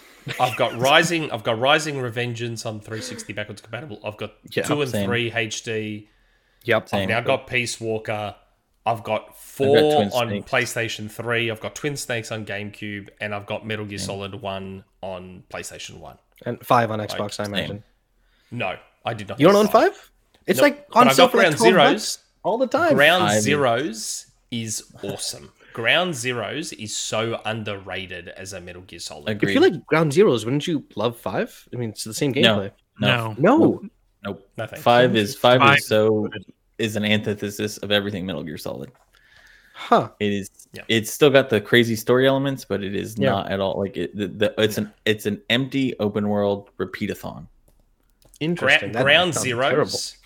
is if you're a big Metal Gear Solid, as in of the older games, 1 and 2 and all that, play Ground Zeroes. Like Ground infiltrating a Zeroes, base and It's Yeah. very underrated. I put it up there as like one of the best Metal Gear Solid games. Ground Damn. Zeroes. It's awesome. Yep. All the way up to a 6.5 out of 10.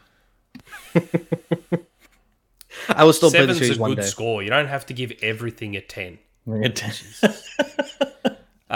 Super chat. Toad Pack Shakur.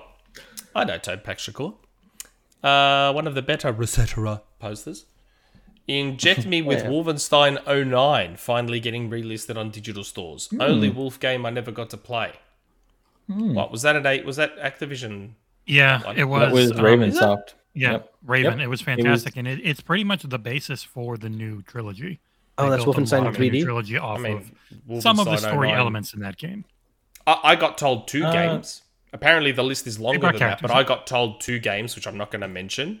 But I will say that Wolfenstein 09 was not one of the games I was told. But Good game. if that's an ABK, then that could be one of them. Maybe, hopefully. It was. But similar you're to on. Quake That's the 4. right train of thought, Yeah. though. That is the right train of thought. But yeah.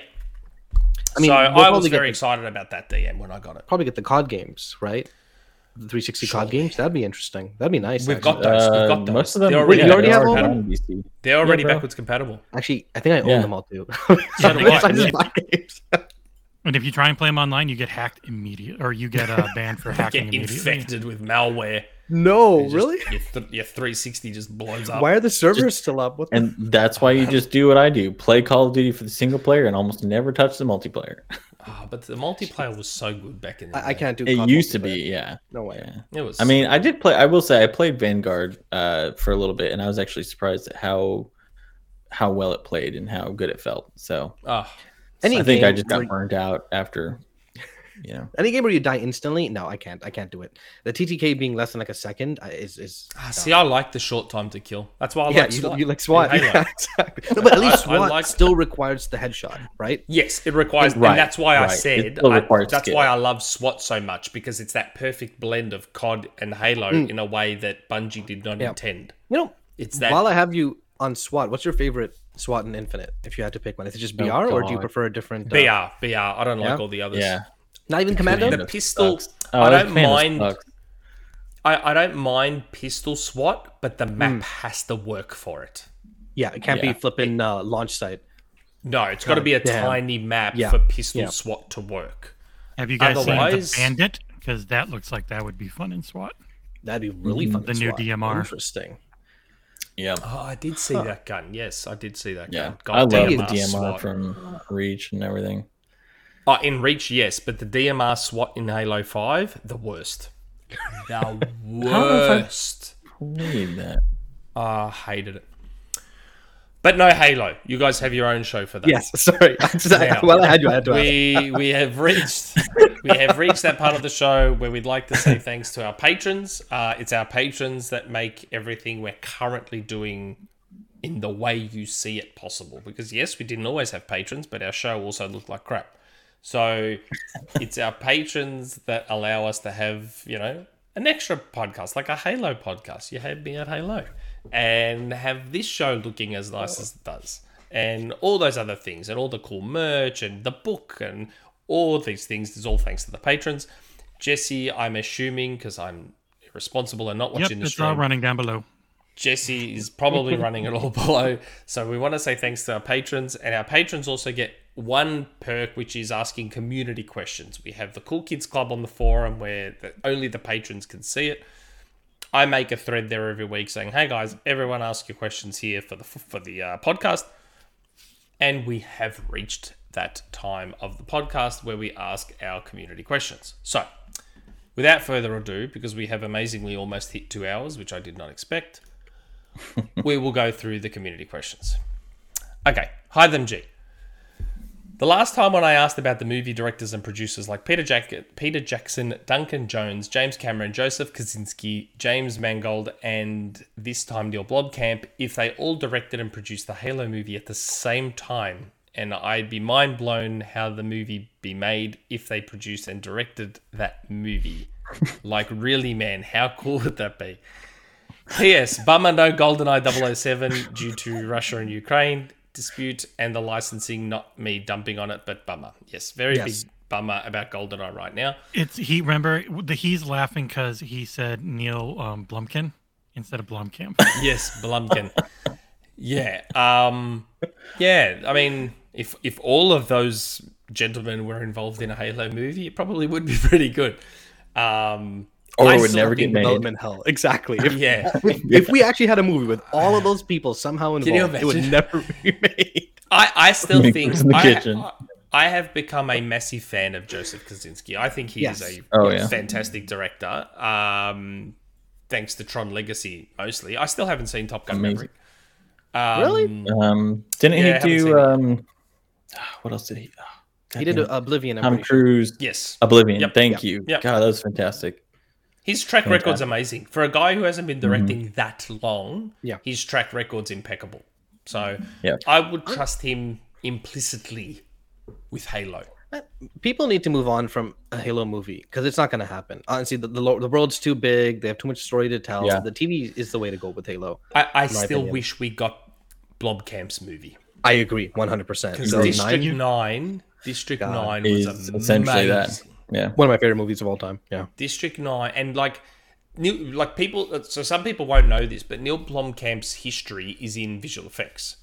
Mm-hmm. So he was like a CG artist. That's what he was, and that's part of why District 9 wasn't he a CG artist or something like that? Yeah, I'm gonna make a comment when you're done. Like District 9 CG, which is some of the best CG you will ever see. In terms of how it blends in with the world around it. Like, you know how there's CG out there, especially now with Marvel. There's CG out there where you see it and you're like, okay, that's CG. Yeah. You see the string, instantly basically. Know that's CG. Yeah. District 9 is one of those examples where you're like, man, are they actual prawns? Like, are these real prawns? Like, this looks unbelievable. Like, it just looks... Spider. You know it's not real, but it looks real. Like... And that was done on like a $30 million budget. Yeah. And that's because of Blomkamp's past and his history and his skill and his work with CG stuff. Right. Nick, I need to say, have you seen Spiderhead? Because if you say Kaczynski's impeccable, then you obviously have not watched it. That movie sucked. Everyone has misses. I mean, Is that Russo was brothers. first movie? No, It's on that was on Netflix. Netflix this year. On Oh, Oh, Netflix. it's really? the new With the one with Thor and- Hemsworth. Yeah. Mhm. Yeah. Oh, It was yes. I have terrible. seen ads for I mean- that. Is it really bad? It was bad. And that's Kaczynski. Well, mean, hey, I'll even- watch it and then I'll make a determination. Everyone was misses. gonna say- I mean, come on. Yeah. Naughty Dog Everyone made that has- shitty fighting game too.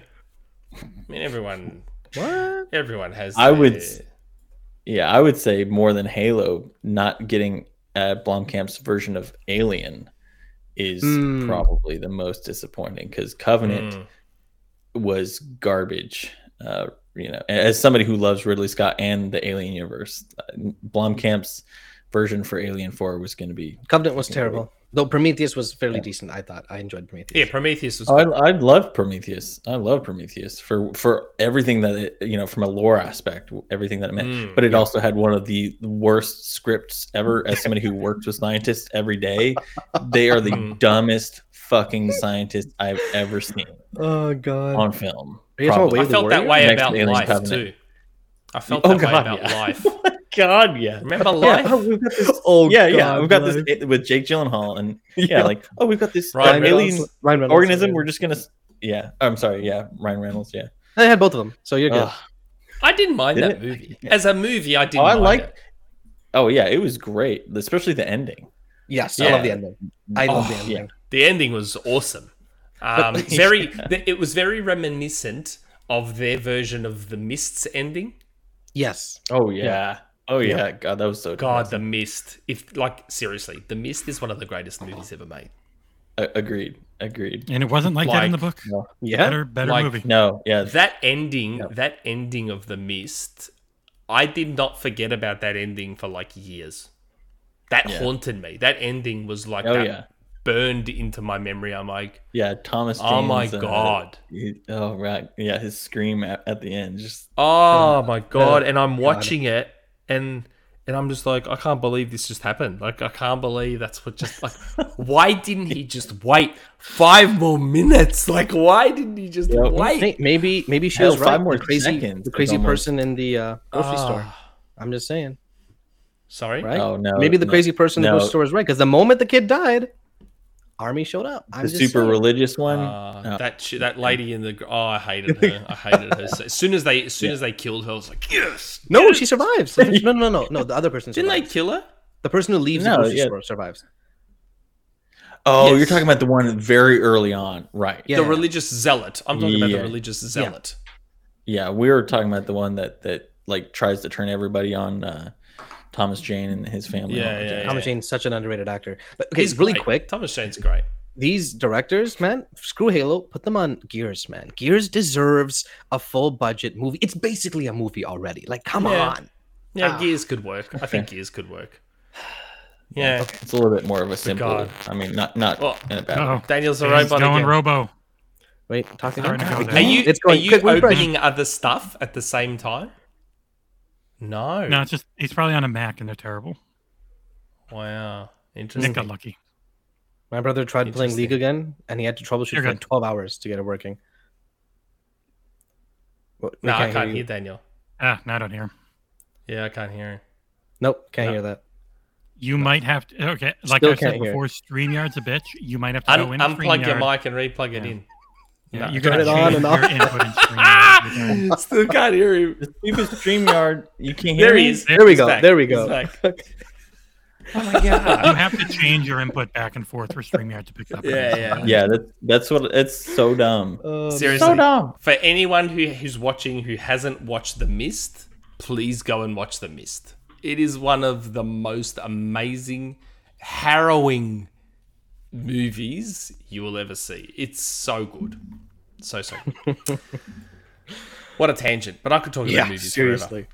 Same. We need a movie podcast. Oh, we do. Oh, if we did a movie podcast, it would be the best. Creaky legs. Well, Gamescom was a bust, even setting expectations below average, and it still managed to be more disappointing. Also, no GoldenEye. Anyways, what's like your favorite color? Do you buy shoes or other clothing in your favorite color often? Use that color in video games for clothes or vehicles? Or do you just favor it but don't seek it out? I'm that last one. Like, Really? my favorite color is purple. Nice. Purple is like the goat color. It's like the greatest color ever. Royalty. Yeah. Yeah. But the problem with purple is that there's a lot of instances where it doesn't belong. That's the thing with purple. So I don't think I could walk out in public with purple shoes. As much as I love purple. If they're basketball You know what shoes, I you mean? could, for sure. I don't know. But in video games and stuff, yes, I'll use purple quite a bit. I mean, that's part of why I love this Switch. So look at the nice purple gradient there. That's just beautiful. Did you ever get the... No one can tell because I made the entire all the webcams purple for you. Oh my god. Oh yeah. Oh wow. Did you ever get the best Xbox One controller, custom controller, and it's purple and it looks flipping phenomenal? The Sea of Thieves one? The Sea of Thieves one. Oh god. I did. I Man. bought it, and I very stupidly used the DLC in it instead of leaving that code unused. And then I sold the controller. Ah man. Oh, you bastard. Made a decent amount of money on it. But I'm sure. I'm sure It you is- did. yeah, it's one of the best looking controllers, like, For sure. ever. God damn. Purple's just an amazing color. The color Jesse's wearing right now, that is my favorite color. I Burgundy? do not wear it like a dark red, like a maroonish, kind of. I that call burgundy? I don't know. burgundy. Oh. Rum burgundy. Yeah, fair enough. Definitely games, yeah. First thing I do is hair. The moment I get to hair, first thing I do is make it that color. Nah, see, I don't make purple hair. Yeah, that Honestly, I just make my characters try to look like me. I don't know why. same It's here, just the but with thing the red hair. Same. I just make them look like me. I'm boring like that. I just Same. Yeah, that's true. I Well, do I've had love some- now that Apple's Memoji now. I'm like Apple's Memoji now, like that one I've got in the Discord. That just looks exactly like me now. That's great. Hair and I have everything.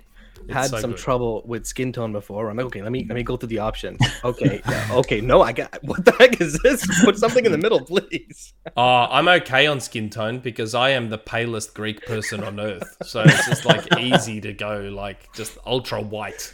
And it like I'm the it fits my skin tone fine. Like most people don't think I'm Greek because they're like, "How are you Greek? You're so pale." Oh my god, it's just Yeah, I can see that. the Actually. palest bastard in New York yes, City. it's just very very pale. Okay, we've still got a lot of questions to get through. Where's the next one? Jesse brother. Damn, John's out again. Hope he's doing good. He's doing fine. There's nothing wrong with him. It's another one of those stupid reasons to not do the show again. What up, Travis brother and Nick, the almost irreplaceable? Almost, because I understand Sir Knottian by nature is in the house today, and he's got you down pretty perfectly, Nick. I say that because while I do love Knottian's impression, I'm well aware that it's not perfectly spot on or anything. But it will be piss Nick off to hear me say that. Oh, it won't. I don't care. Imitation is the sincerest form of flattery. That's right. So what up, Daniel? Always glad to get more of you, my man. Also, what up, Soulblazerz? Thanks for sacrificing your time to help out on the podcast today. I know you otherwise would have been pushing to get that Halo multiplayer review out before the first year anniversary is up. I'm fully kidding. My question this week. What is the best new game each of you guys have tried recently? I'm personally leaning towards Midnight Fight Express. Well, yeah, for me it's Midnight Fight Express because that's pretty much the only new thing I've played. Same. It's the only new game I've played. So that's mine. Yeah, I mean, Demon Souls, because I played it for the first time like a couple weeks ago. Terrible start. Holy crap! I literally wanted to just shut that thing off and uninstall it. That's why I stopped playing it because of that Yeah. start. It's such a bad start. It's not even funny, and it doesn't play as well as the other Souls games. Right. It looks really It is pretty. the worst. But then I got a giant sword, and I started having fun, which I guess is my requirement for having fun in these games. Demon Souls was free on PlayStation Plus. It was one of the first good or big name PlayStation Plus games that they gave away on the PS3. So I'm like, okay, the original. I'll try this out. Played it, and I was like, this is the worst thing ever. I can't believe people like gush over this garbage, and I just like deleted it straight away. Deleted. This is the worst. So yeah, and I basically never touched a Souls game again. They're till starting hatred for Souls. till Elden Ring. From Demon Souls back in like Oh my 20. god.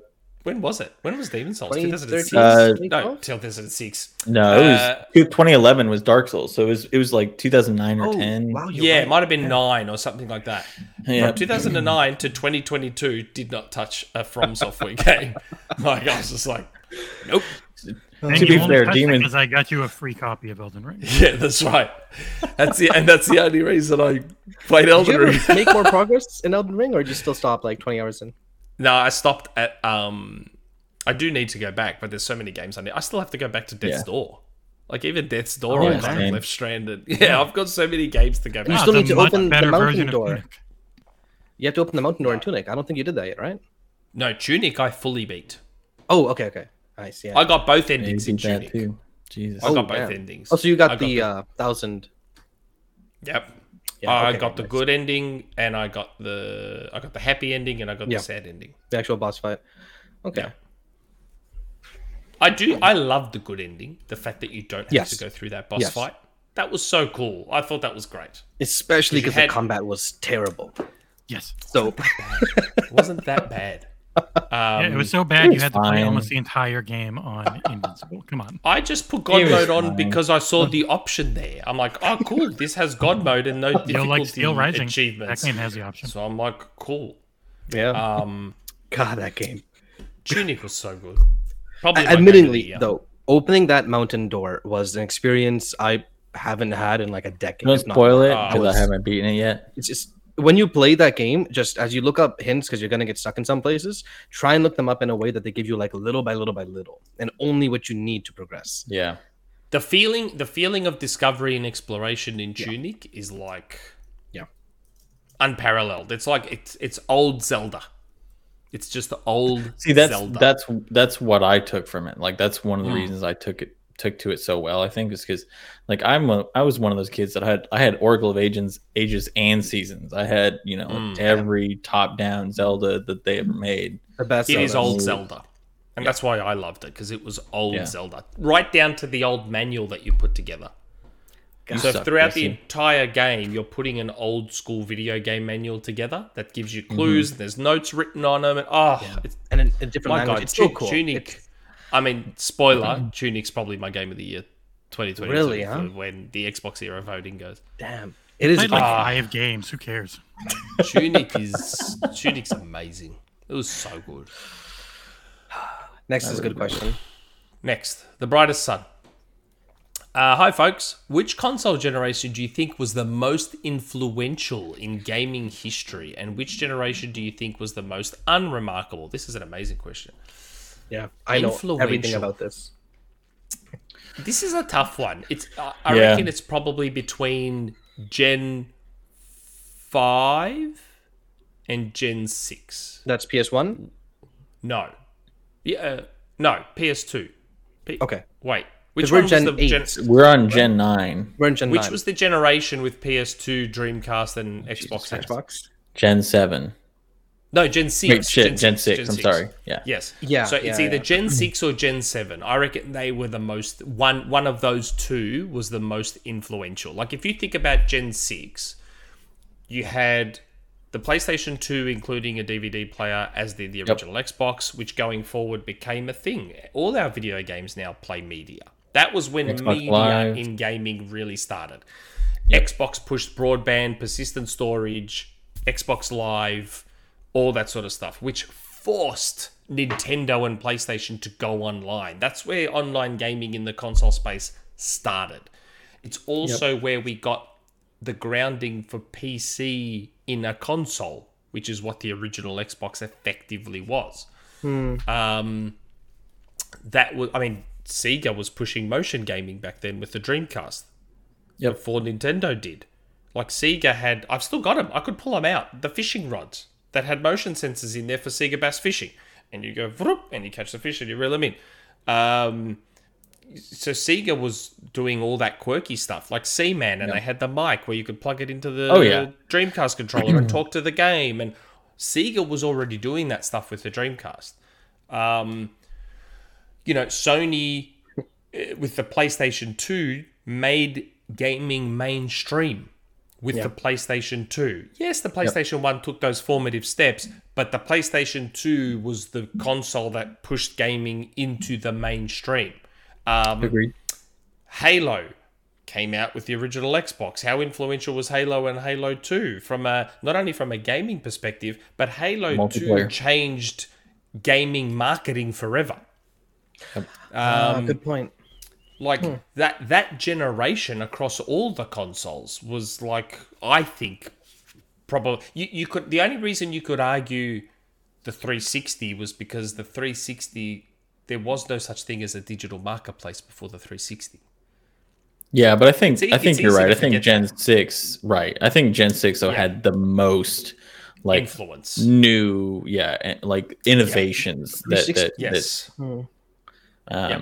The 360 gen also paved the way for smart TVs, right? Yep. With all the apps and that's why I said it's either Gen 6 or Gen 7, but you probably just give the nod to Gen 6. Like, God, in Gen 6, I just realized our consoles all had different formats. Yep. So the Dreamcast had GD-ROMs. The GameCube had their little mini DVDs. God, I hated those things. PlayStation had 1.5 CD gig. and DVD. And then Xbox had DVD. Correct. In fact, we got that many different formats in that generation. I just realized that. Yep. We almost did the following generation, but not quite. Personally, man, Almost. I want to say Gen 8, and not just because recency bias, but more so because it changed the revenue landscape of the entire industry. With all the games as a service games, with the sheer amount of money now being funneling into this industry, which it made a lot of money before, but didn't make billions and billions before. You know what I mean? But now you have Minecraft, you have GTA Online, you have obviously the BR games. Like, it's just this constant stream of revenue into this industry that's just nonstop. You know? Well, and the But integration then that doesn't of the cloud, happen without online.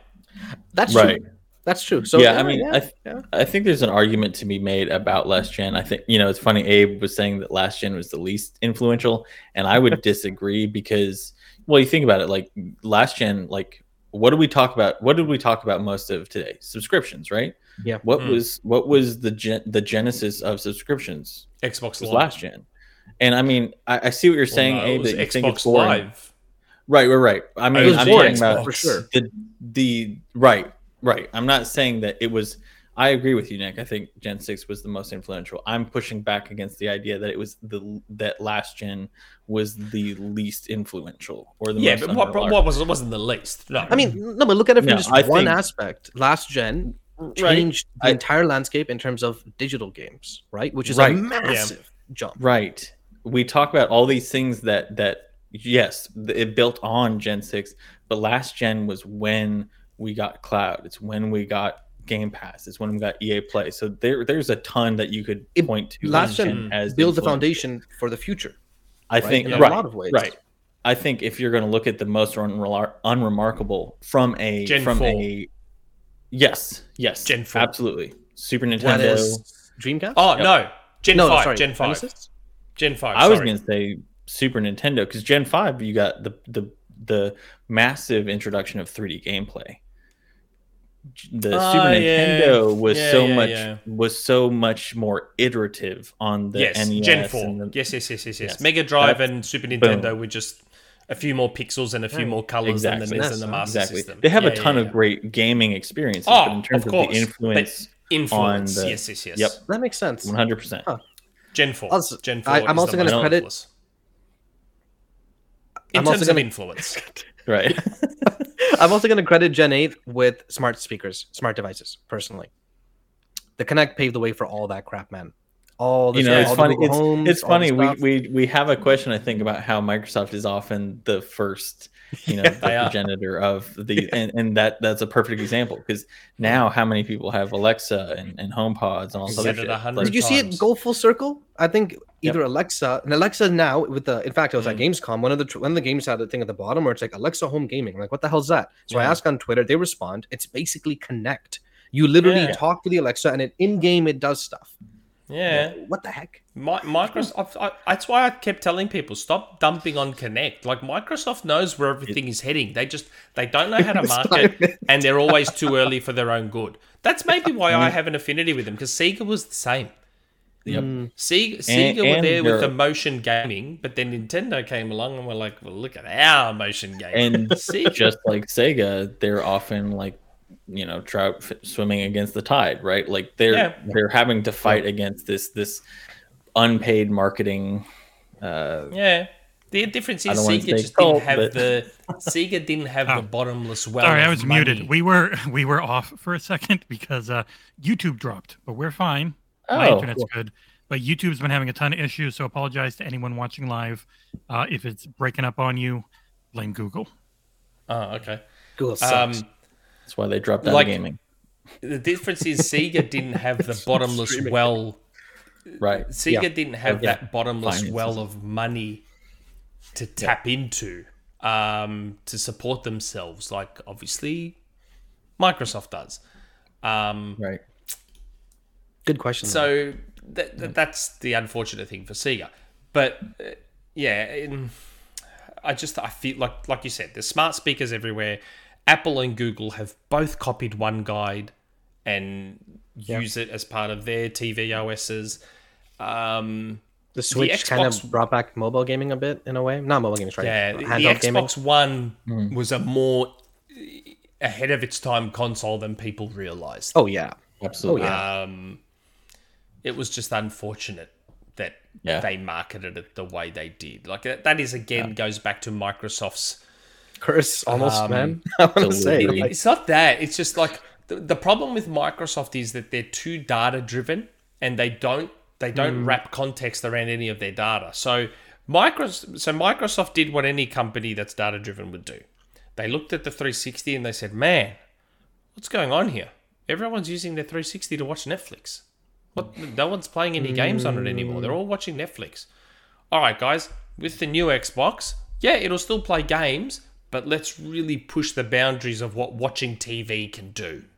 Let's have it so that they can have their Netflix and their Amazon Prime and their YouTube, and we'll incorporate it into like a TV guide where they can And- see what's on all these channels and go straight to them, and they can have HDMI in, so they've got their existing cable box and it can blend into the one guide.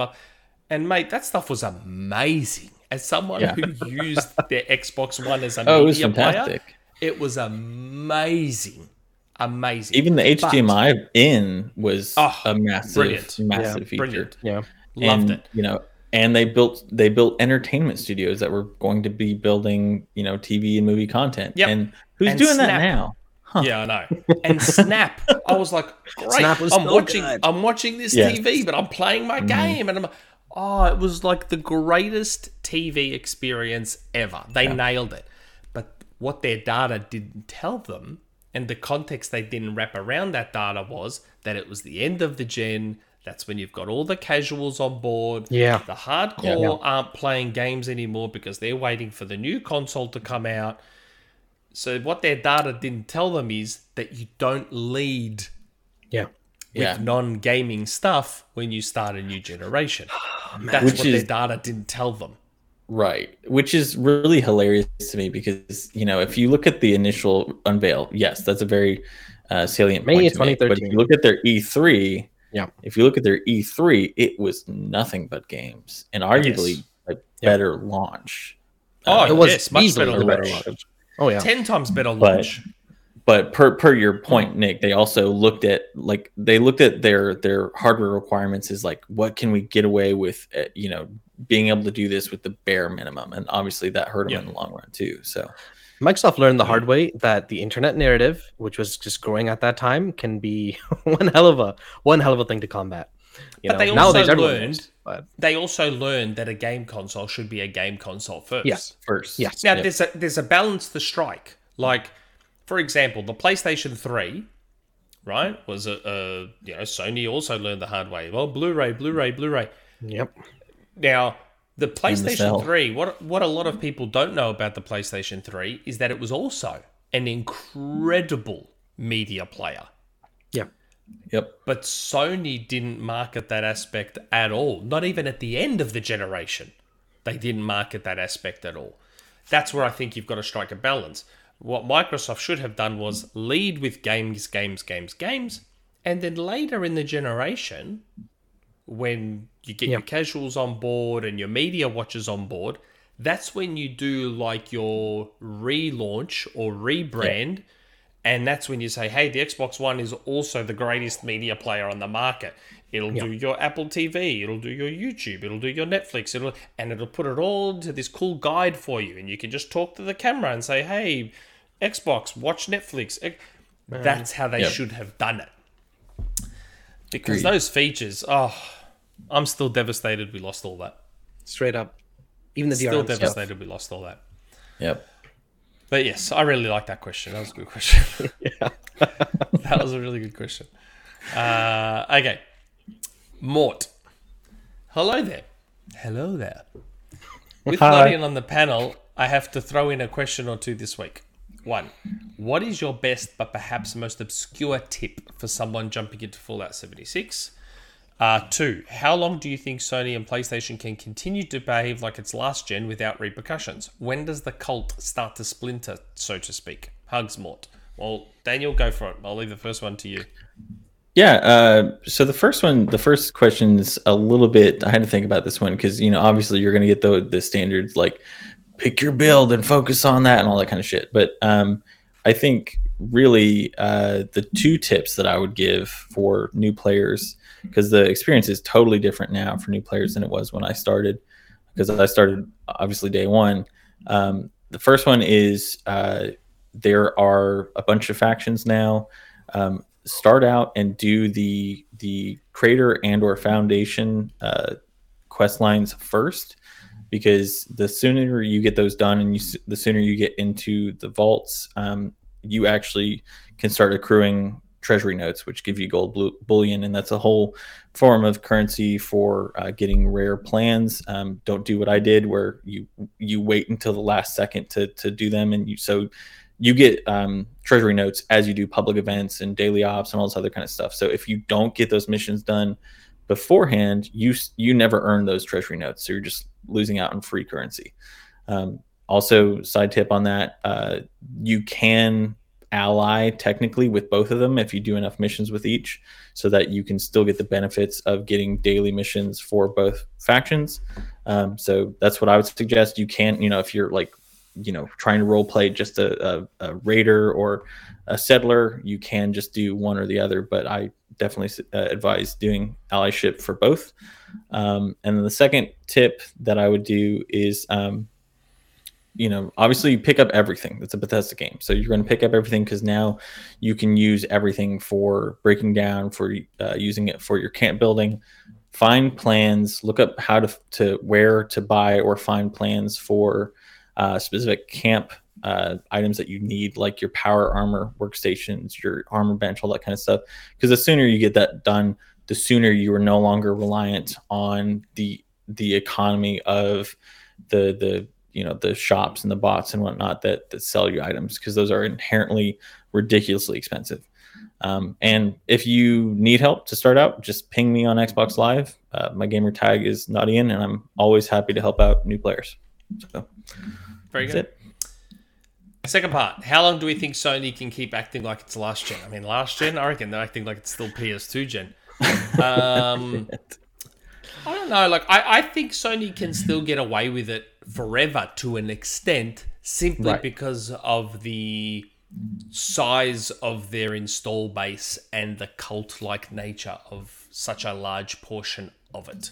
Like, here we are, Sony's just pulled a bit of a scumbag move in upping the price, and we have a decent vocal portion of that justifying and defending it and being like, well, yeah, PlayStation experience is the premium experience. You should be paying extra for it. Mm-hmm. As long as that exists, as long as that element of the PlayStation fan base exists, Sony can continue to get away with stuff like this. But the question is, how long does that element exist? Because, like I said, I think it can last to an extent forever. They may not be the market leader while they're doing it. Yeah. But they can keep doing it.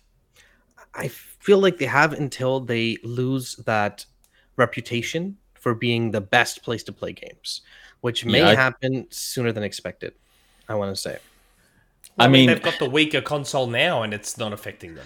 No, what I meant is like their games are the best ever. Like, you know, people put Sony games on like a different pedestal for whatever reason, right? right, it's the zeitgeist of you know, the cinematic games are. I mean, Exactly. But there are certain factors on the way that are going to prevent that. Ballooning dev costs, right? Sony can't afford to keep making these $200 million games, hence their investment. Especially not every GAS. 2 or 3 years. Exactly. So they're going to lower down how quick they make games because they have to. But at the same time, the competition is going to be releasing a game, like a big game, every 3-4 months. Even if it's not like the super high-end game, eventually the narrative starts to change, you know, little by little by little. Let's just say I'm looking forward to the generation of journalists coming through that didn't grow up on PlayStation.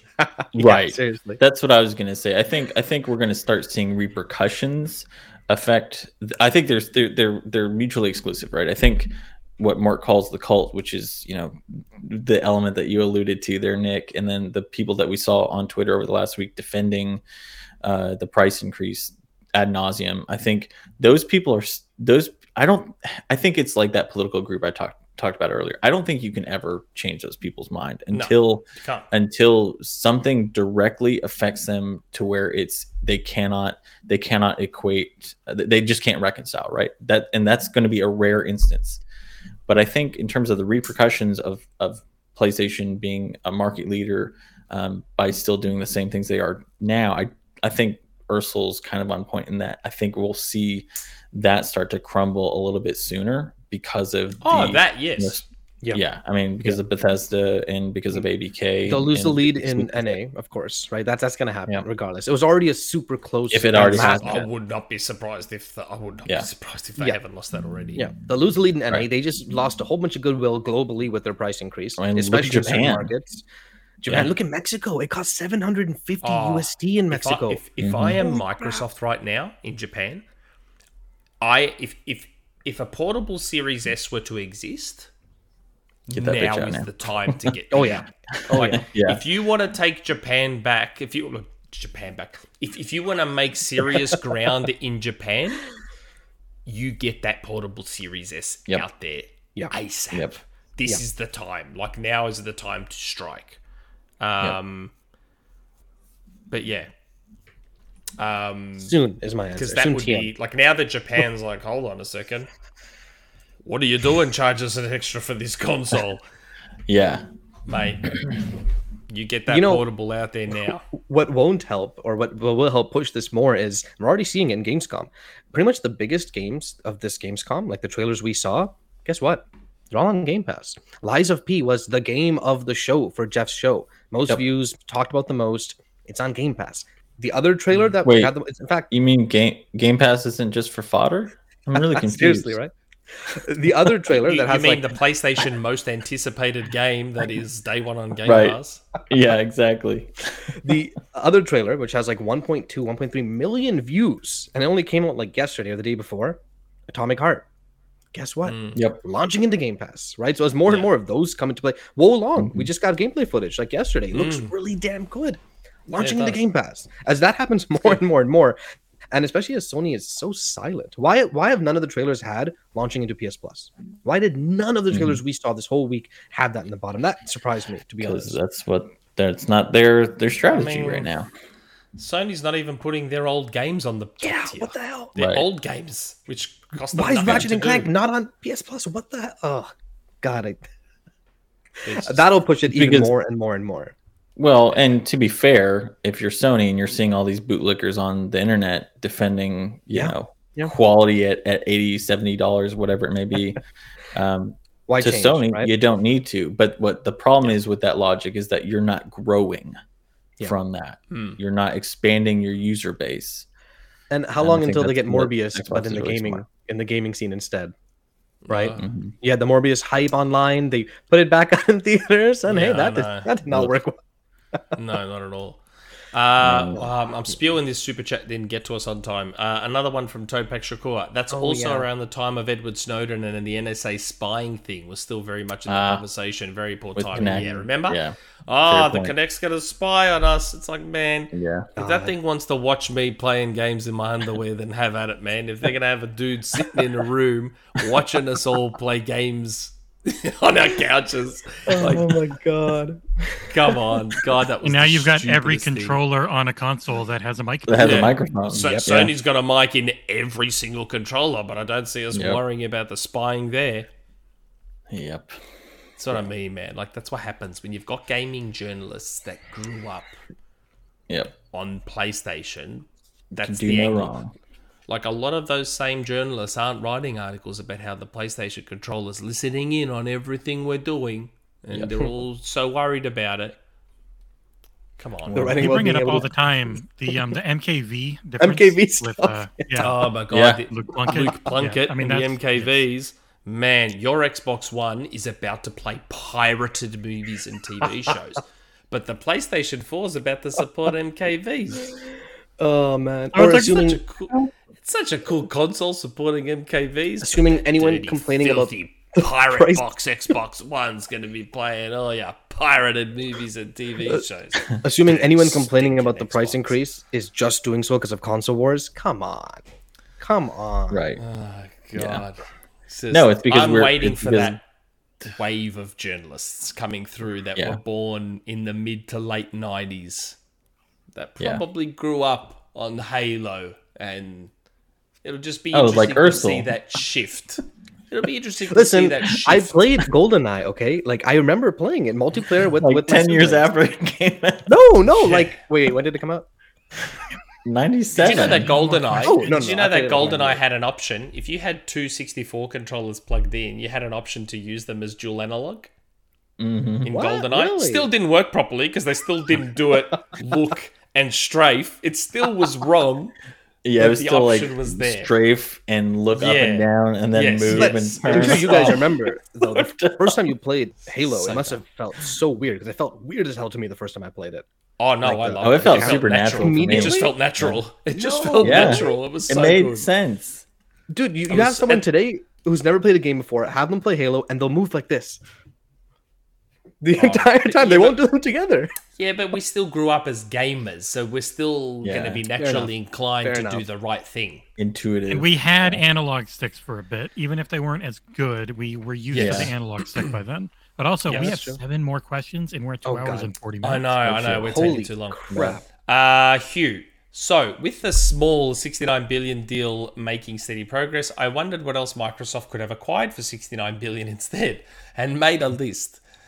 Embracer 7.6, Konami 7, Capcom 5.7, Square 5.2, Ubisoft 5, Netmarble 3.8, Sega Sammy 3.3, Kadokawa 3.1, Pearl Abyss 2.6, CD Projekt Red 1.7, Paradox Interactive 1.6, Team 17 $500 million, Devolver Digital 0.3, Focus Entertainment 0.2, total 47.6 billion, plus the 45% premium 69 billion.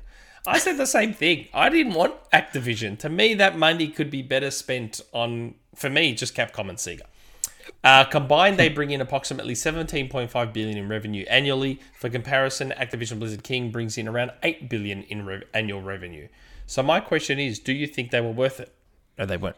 Especially when you factor in both value and volume of games, and or do you think they should have acquired smaller studios publishers instead? I'm totally with you, Hugh. I would have rather that money went to like Sega, Capcom, hell, Square.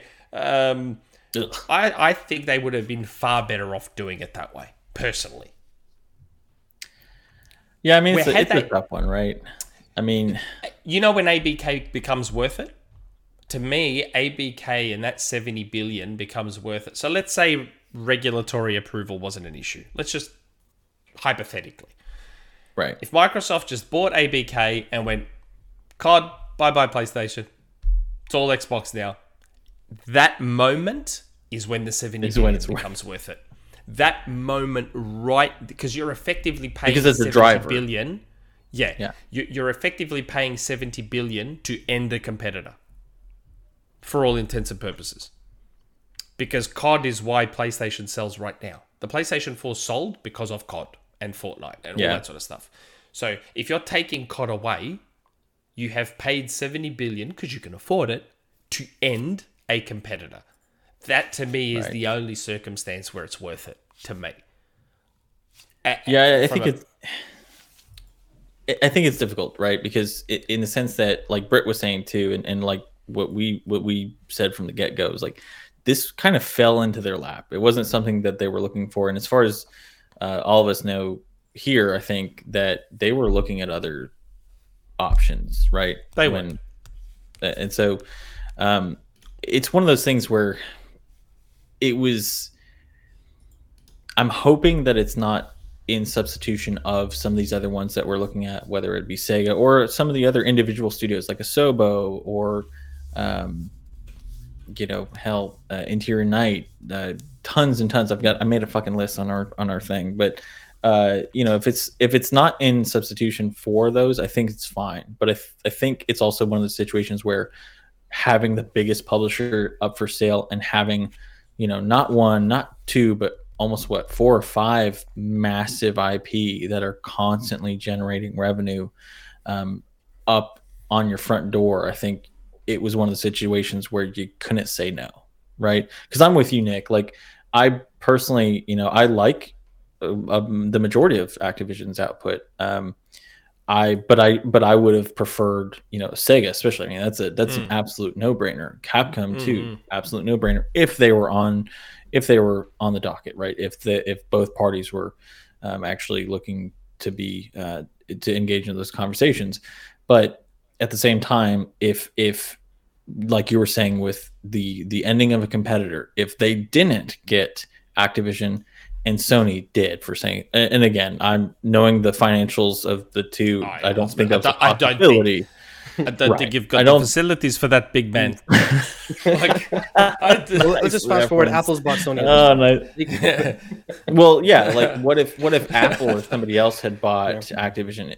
I think that's where, even if they keep some of the let's pretend they keep some of the IP multi-platform, it would still be better than having somebody like Google or Amazon or Apple come in and buy it and drive it to the ground. I mean, it's just. I agree with you. If Hugh has run the numbers, those combined publishers and studios would also be bringing in more revenue than ABK to an extent. The problem with that is, like, assuming that you could actually acquire that many publishers and not face regulatory approval or not face regulatory problems is where it comes in. Because even though Activision is still the largest publisher, that's still one publisher in a sea of publishers. But if you go and buy 12 publishers, that is a completely different conversation. All right. I swear this is our last one. Okay, come on. Like, we're not... The way I look at it is... Just buy Embracer. Yeah, right. Just buy Embracer. Let Embracer do all the legwork and just buy them. But the way I look at it is, I didn't like when they first announced ABK because it was crazy expensive. I prefer, obviously, Sega, other things. But for their long-term play, and for Xbox, long-term play means one thing, right? It means Game Pass. For their long-term play, this was the better move. Even better than all of those subs, except for maybe Ubisoft. But Ubisoft has their own baggage to deal with, which you don't want to get in the way with. But like, if you take a look at Xbox most played. Well, here's really quick. Can I touch on your Ubisoft comment? Because Ubisoft is $5 billion now. Here's the difference too. Activision has been sustainable at the massive amount they were. Ubisoft has dropped almost to a third of what they used to be even a year ago. So that there's a massive difference, I think, and that's where it's a little bit problematic. Prof J is one of our users on the forums, and always he's in the financial sector. He puts some great stuff out there on the kind of business sense of acquisitions, and that's why it's kind of problematic to just look at your market cap because Ubisoft's revenue over the past 3 years has also been extremely sporadic. And so the difference is that, aside from delays, Activision has been very consistent. And so I think that's where it's like you were saying, Ursula, it's a smarter, safer bet. I mean, even Ubisoft's most played game, right, which is what? It's Siege by far. It doesn't make the revenue that a game like Fortnite or Warzone does, not just in terms of the player count, but also in terms of how people spend money, right? I mean, we have Nick here who spent who knows how much on Fortnite, and I'm sure people have spent a bunch on Warzone too. They had Godzilla in the game for some reason. Like, what the heck? Ubisoft's problem is also personnel. Yes, of course. A lot of people.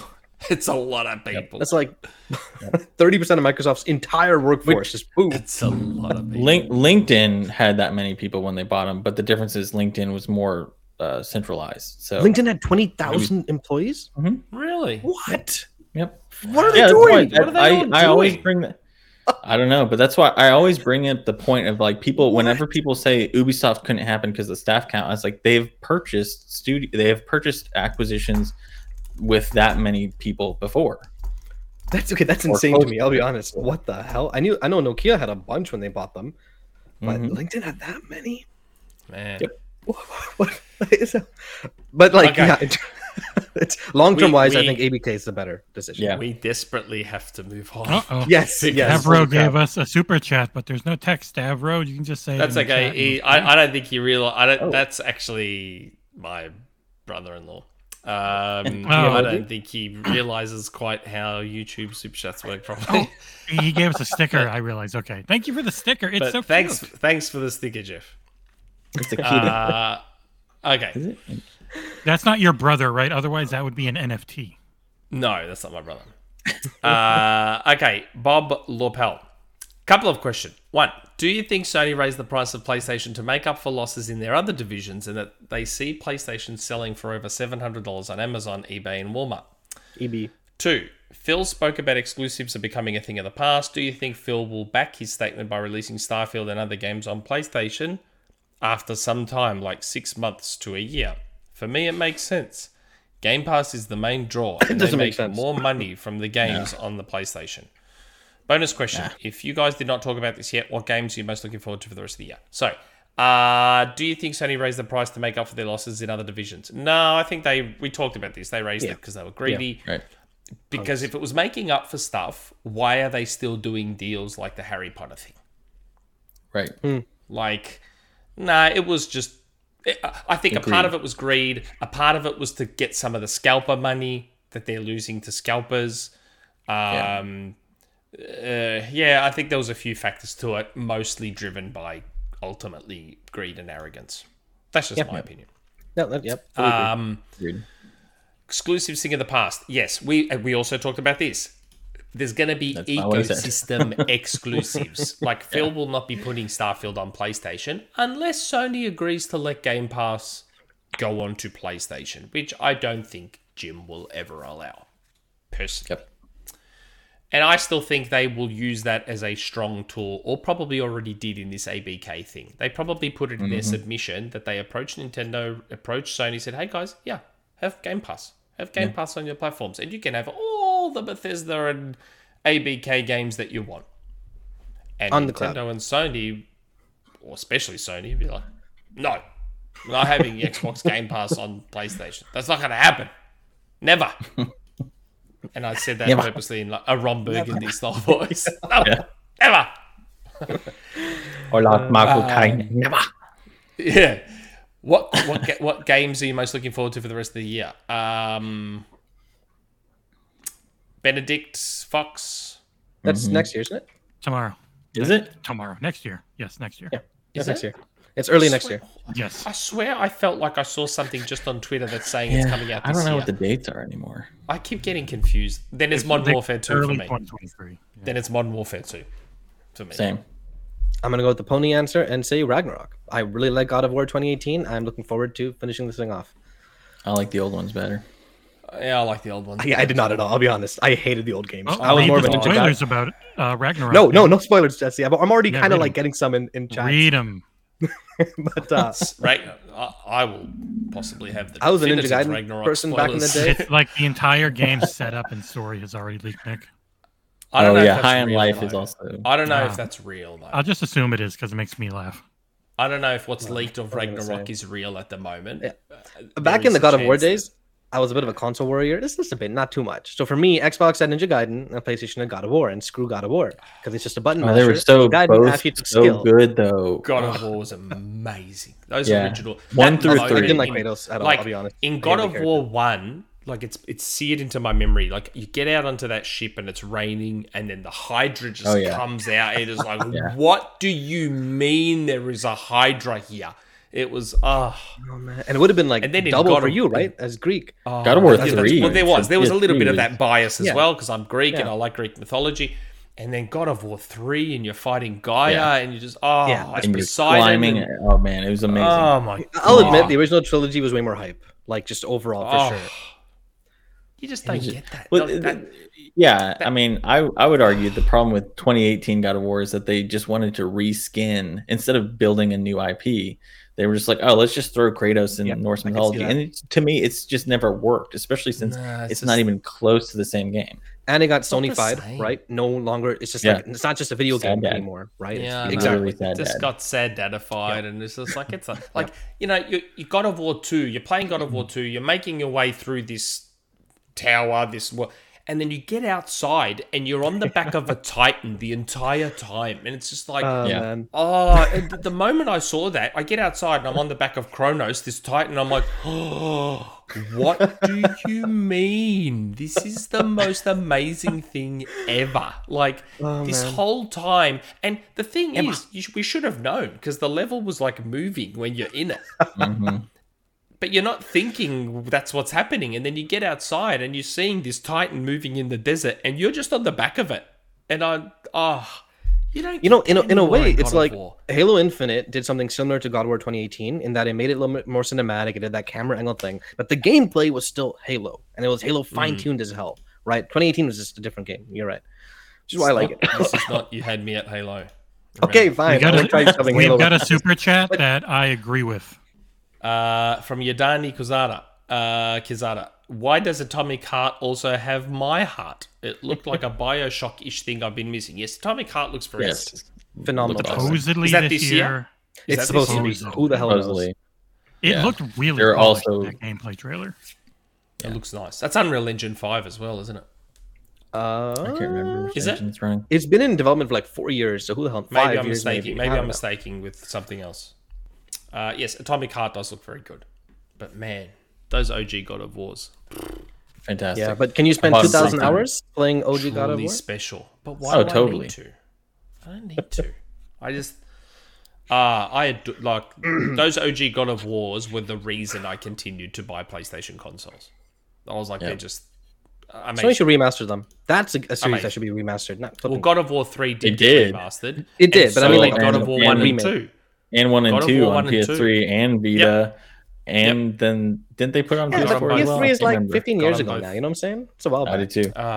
Man, I would love God of War 1 to be remade like God of War 3. My God. That'd be nice. But you've got that type of remake being remade next week with The Last of Us Part 1. Not changing the game. I'm actually tempted to get that I heard doesn't have any difficulty trophies. What? I was like, so I can just play it on easy and enjoy it. Still gonna play it for like 40 hours. Yeah, if I get it, it will be on sale. And it's 125. Yeah, I'm not paying 125 Australian dollars for The Last of Us Part 1. Beat the second game for less features. Stupidity. He did not beat the second game. Sorry, the second game is boring as hell. So let's get into a new rant and tangent. Let's go to the next question. Okay, DO game.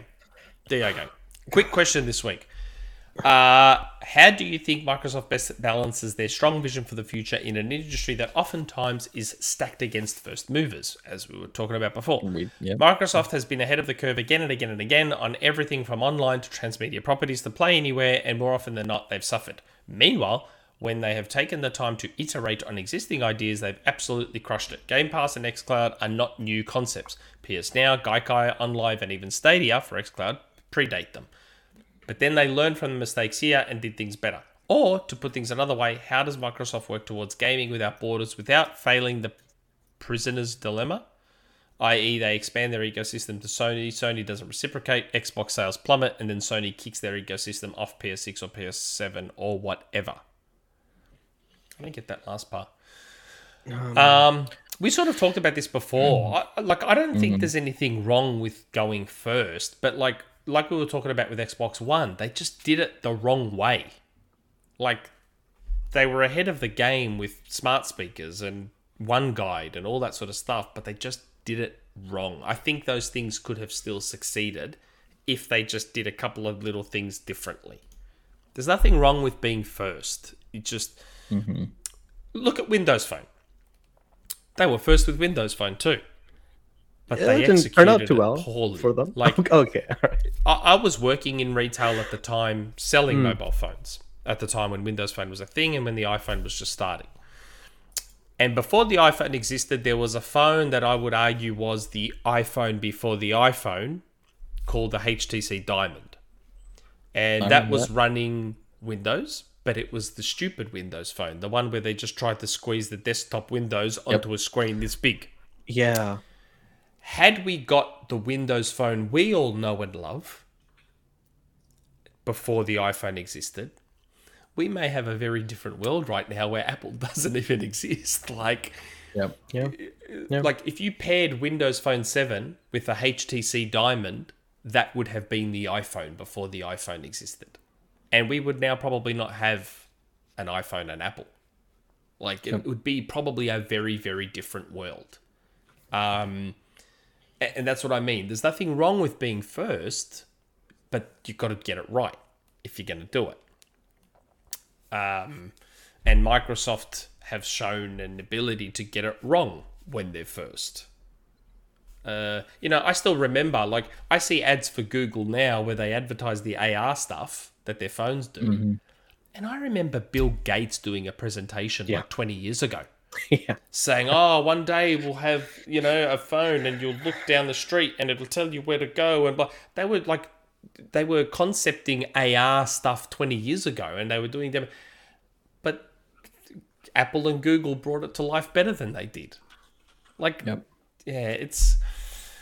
Oh my God, like we could do an entire 10-hour podcast just talking about that kind of stuff. But let's not go down.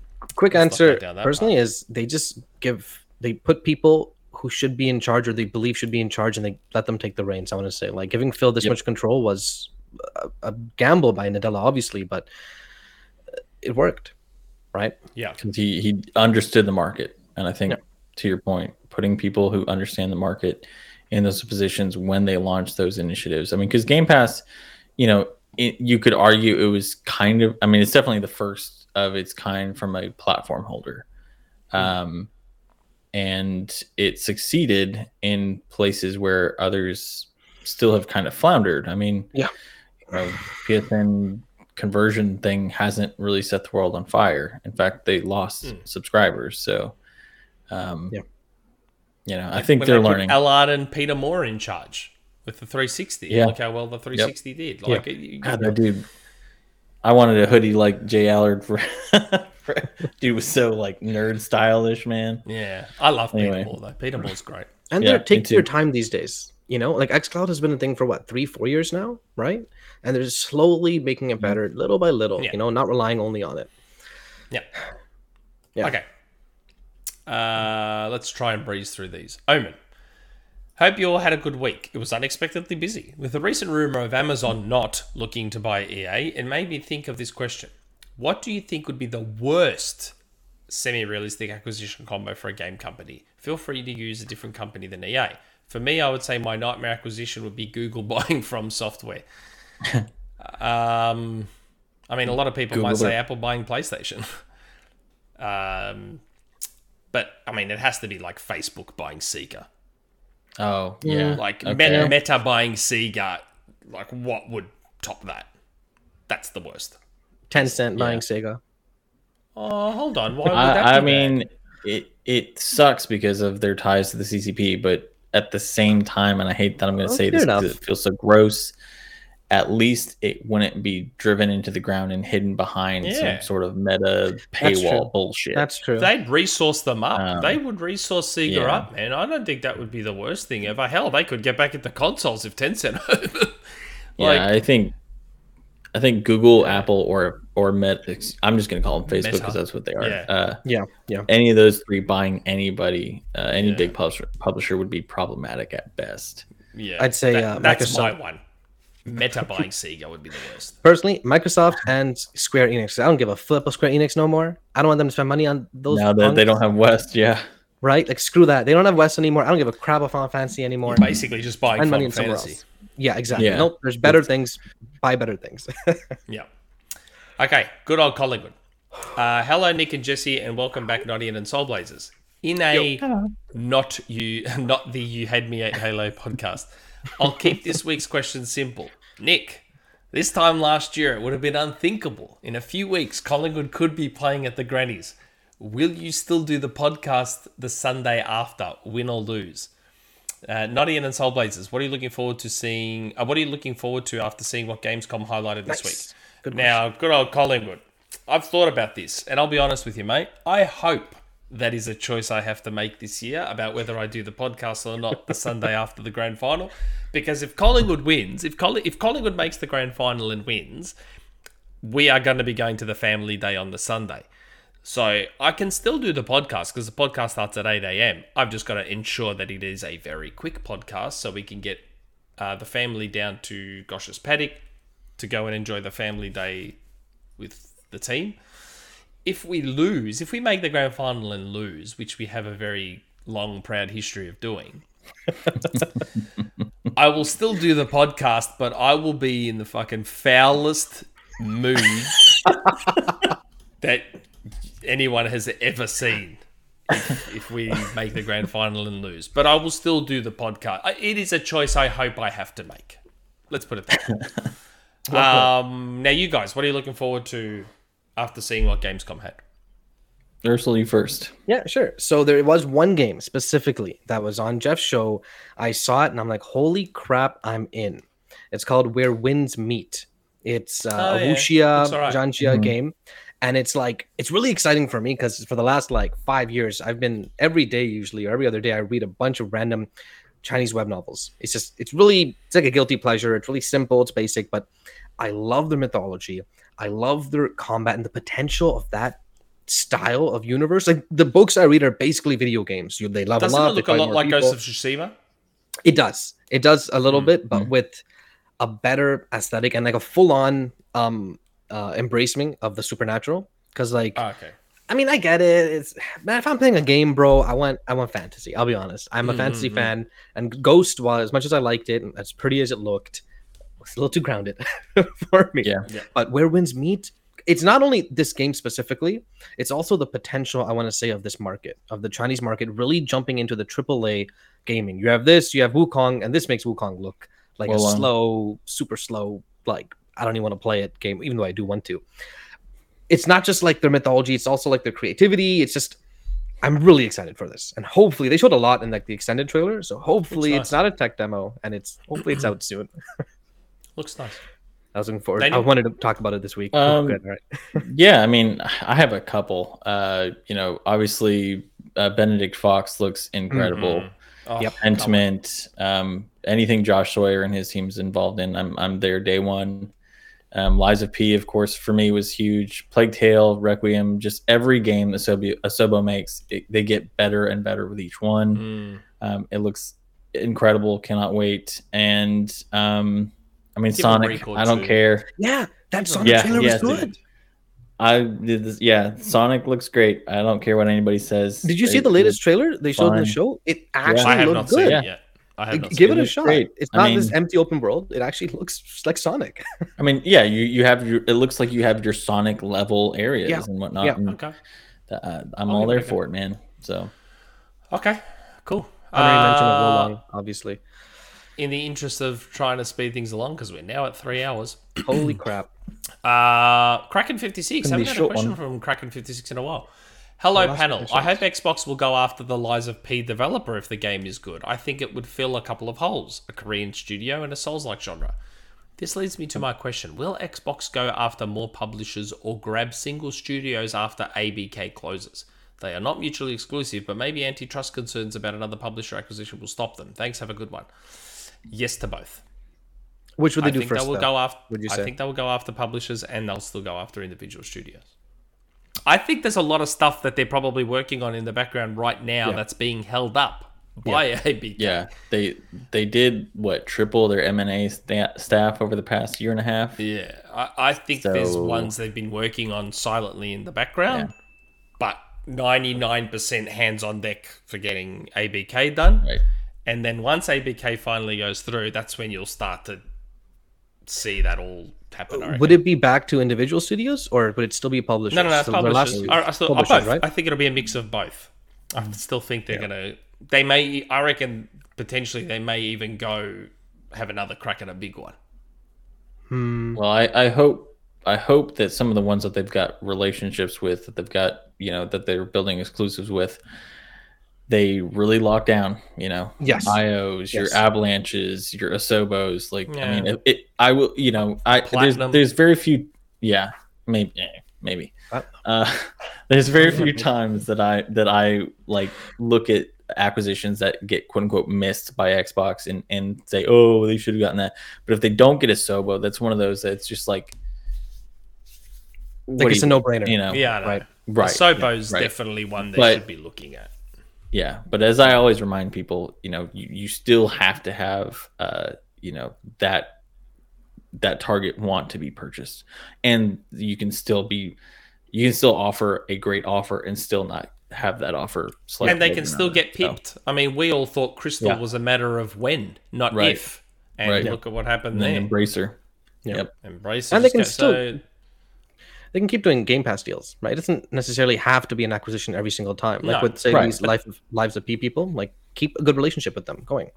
But that's why I think they'll want to get ABK done as soon as possible. So that way they have both options on the table. They might look at a studio and go, well, is it worth investing in them and buying them? Or do we just do Game Pass deals with them? If we do Game Pass deals, what if Sony comes in and swoops along? Or what if someone else comes along? Like, at least those options are available to them. While they're tied up with ABK... It's not. So, we'll see what happens. Okay, last question. Not Jack. If you could change one thing about games media in 2022, what would it be? We alluded to this before, didn't we? I would like... We sure did. And I know this. I'm aware of how this is going to sound, but I would like more people in games media that don't hate Xbox. And that I would just like... With Xbox. Yeah. It would be nice. I would just like to have a more a relatively unbiased, because that example you alluded to with the Kotaku article, that is so blatantly biased. That is so blatant. And that's the example I'm talking about. So if you have a journalist that grew up on Xbox as opposed to PlayStation, those two articles come out the same way. Xbox One gets MKV support, PlayStation 4 gets MKV support. But when you have a journalist that grew up loving PlayStation, that's how you end up with those two articles. Xbox One's a dirty pirate machine, PlayStation 4 got MKV. That's the stuff I'd like to see changed. Just there's no need. Like, look at Kotaku again, right? Phil Spencer said there's not going to be exclusives, all while locking down exclusives. PlayStation 5 raised its price in a few countries. And that's it. That's all the headline was. PlayStation 5. Right. And again, that's Kotaku again. Like, so clearly there's a lot of guys at Kotaku that grew up during PlayStation's dominance. And that's... I think veering away from that clickbait console war bullshit and actually just reporting. And that doesn't mean you can't... we were critical of the Xbox Live price increase. I was critical. Like, if you remember, I wrote the article about the Horizon 5 naming, blocking Arabic names. Like, that's what you should do. You report the news. You call out to call accountability to power when it's called for. And I would also like to honestly see more people in games journalism have a basic understanding of the development process of the industry for which they report on. Because too much of the time you still see, and even taking the bias out, you still see people condemn delays and things like that, when, especially in the past 2 years, when we're still reeling from a pandemic, for crying out loud. So, or if you're gonna have a shtick, apply it everywhere. So if Kotaku's no double standards. If Kotaku's thing is going to be dumping on everything, then dump on everything. Like hard drive, right? They make satire support everything. That's right. Like, if you're going to have a shtick, that's fine, but just apply it everywhere. Be consistent. Where too many of them, there was a certain influential journalist that I saw that didn't really speak up about this PlayStation 5 price increase at all. Not going to name the person until directly called upon. Yeah, and even then, the answer was quite, "Oh yeah, that's not cool." Yeah. Where I think had Microsoft upped their price globally, we may have it would have seen been A full a article. somewhat everything. more lengthy response. Oh yeah. right. It's stuff like that annoys me. My like- thing, really quick. Oh, sorry. Yeah, go on. No, go. Yeah, it's basically the same thing as you guys, but it's a little more global in the sense where we've passed the age where there's like clear winners and losers in gaming. You know what I mean? Right. Like, and I feel like our games media should represent that. It's no longer about winning and losing anymore. What's winning? Higher You console still numbers. thrive on zero sum.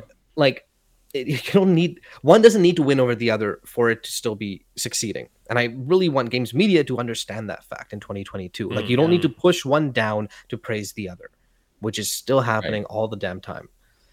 Yeah. Yep. Yeah, it's just that's the part I would change. It'd be nice if there was more.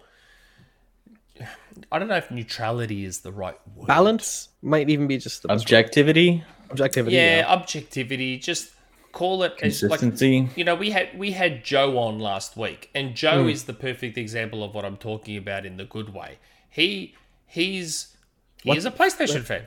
That's okay. He loves PlayStation. PlayStation is his thing. I can't see what Jesse's doing right now.